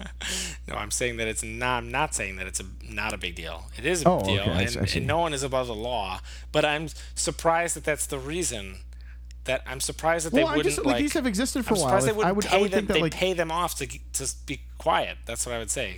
That has to be cheaper than $25 million that they're giving him just to go away. And in addition to that, like the cost of the advertisers that they could have just gotten back in like 3 months when it was all blown over. That's what I think as well. So I actually know a little bit about this, and I don't know how much I can say, but a lot of people in my family work in like, the media and other things like that. And my presumption, by the way, is that Murdoch really just wants to run a cleaner channel, and largely because like his son hates Bill O'Reilly and hates the politics stuff. It's stuff like that I think is related, because I know like there was a lot of stuff about like if Roger Ailes leaves, everyone there can like quit and get a ton of money and follow him wherever he goes. But then he got into a lot of trouble. Roger Ailes got into trouble with like the ladies or whatever, and so I'm not exactly sure there's a lot of stuff shifted, I think, in that coalition, like the Roger Ailes coalition, and I think maybe we're just seeing it fall apart or something. I don't know. Well, as I understand it, Murdoch really doesn't know what to do with the Fox News property. This is from what I've heard. That's funny, right? Because he used it to get like 3 presidents elected, so now he doesn't know what to do with it. It's very interesting. Well, it's not just that. It's that he himself is not as conservative, I think, as the station. And his son apparently is like a very big liberal. Like not a big but liberal, like but enough really, to be really annoyed by Fox News and kind of just want to really fucking hate the conspiracies. He hates the conspiracies. He recognizes that they're conspiracies. He thinks it's a problem. So that's what's going on, I feel like, in the Murdoch household. And so they're kind of, I think they've been at odds trying to figure out what to do. And I think Murdoch realizes that as he gets older, he's going to have to hand off this business to like his kid. Well, I mean, maybe not, because this kid will just destroy who knows what's going to be left? Yeah, right. Will it even be there? I mean, will we even have? I mean, I don't know. Like, because now everyone's using the internet for a lot of stuff, so I'm not sure exactly It's just astonishing because he was Right. he was number one, and he was like, it was always sure there, was. and he did an hour a night, 5 nights a week, and he's like the Radio Factor. He's just like such a big Right. What tells me, and he was driving subscriptions for like cable news stuff. Yeah. Honestly, what tells me, what this tells me is that they did not fire him for the purpose of like the sexual harassment.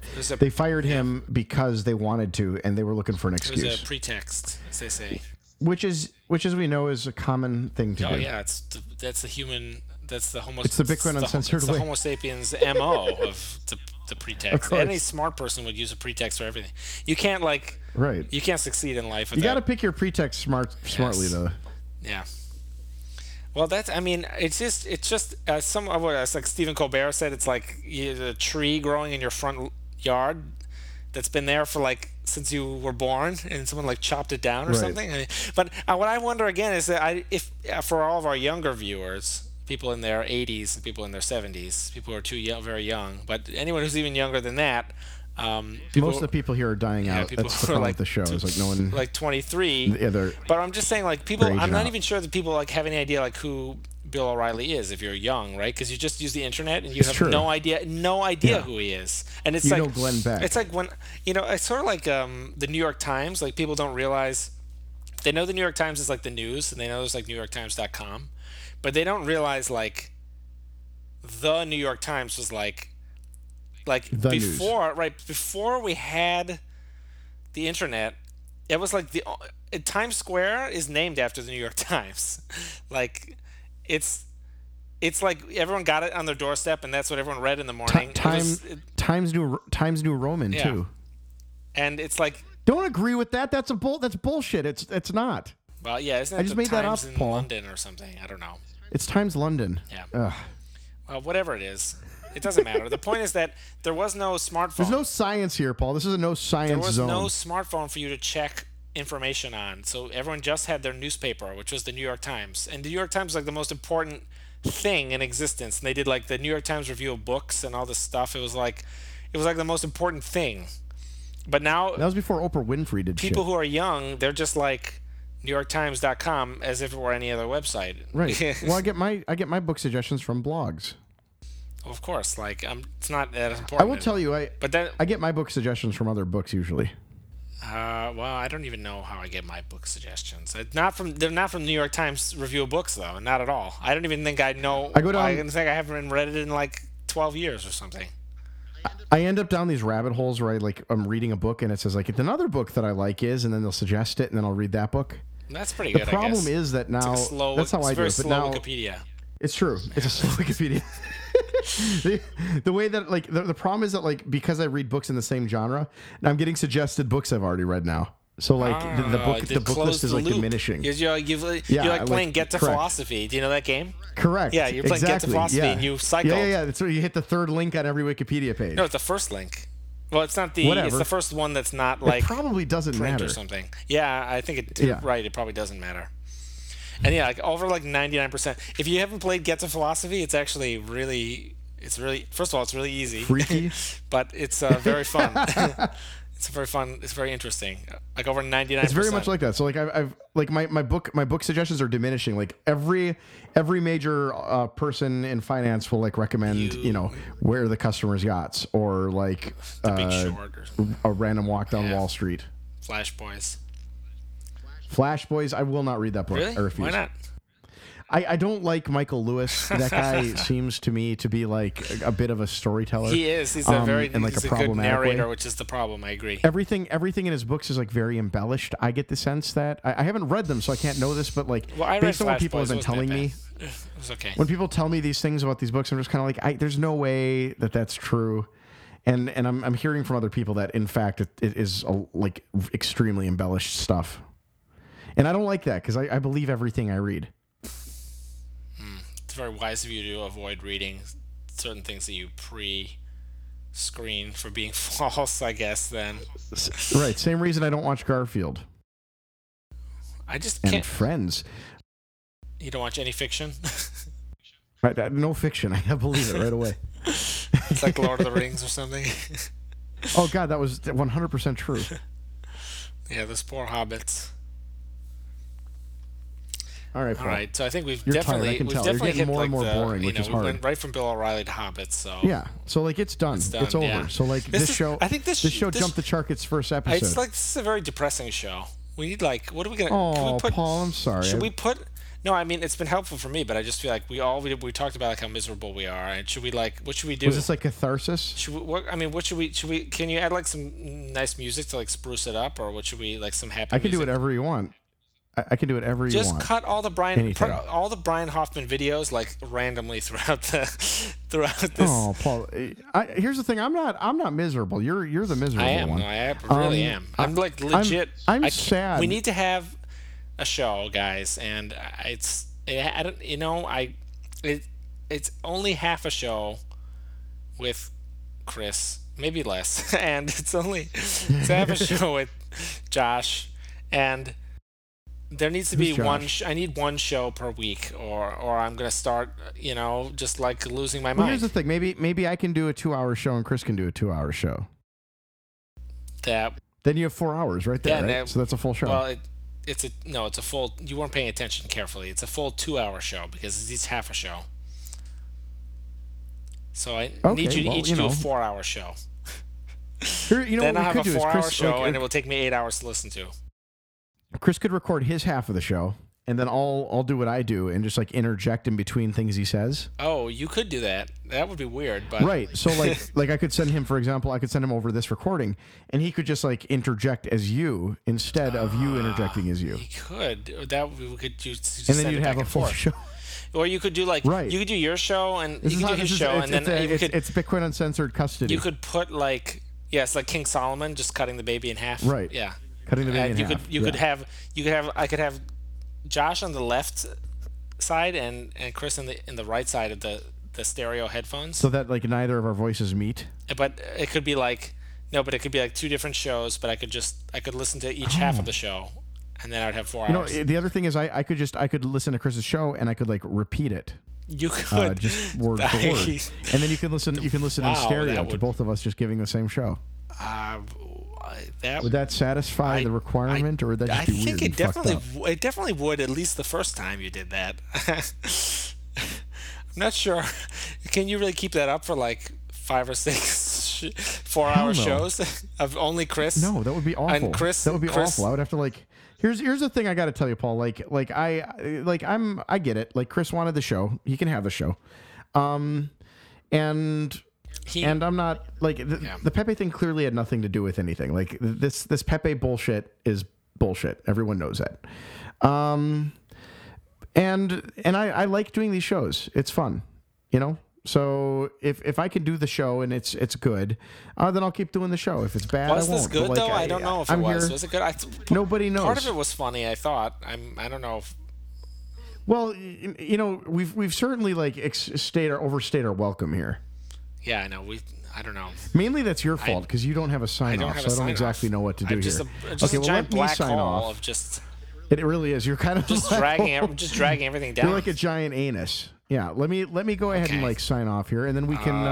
And then you don't have any like other surprises, right? Like no more. Like O'Reilly was all we had to talk about. I have a surprise, which is this thing, which I never got to use. What? Can you hear what you can't even hear it. It's too bad. Well, I had a very funny surprise for you, but we'll save it till next time. Oh. Are you gonna show me your dick? No. Well, you never know. But no. All right. I mean, like Okay. Well, I guess I'll sign off then. This is John Seth chunking up the deuce of the South. The masses end to go in peace. St. Catherine, pray for us.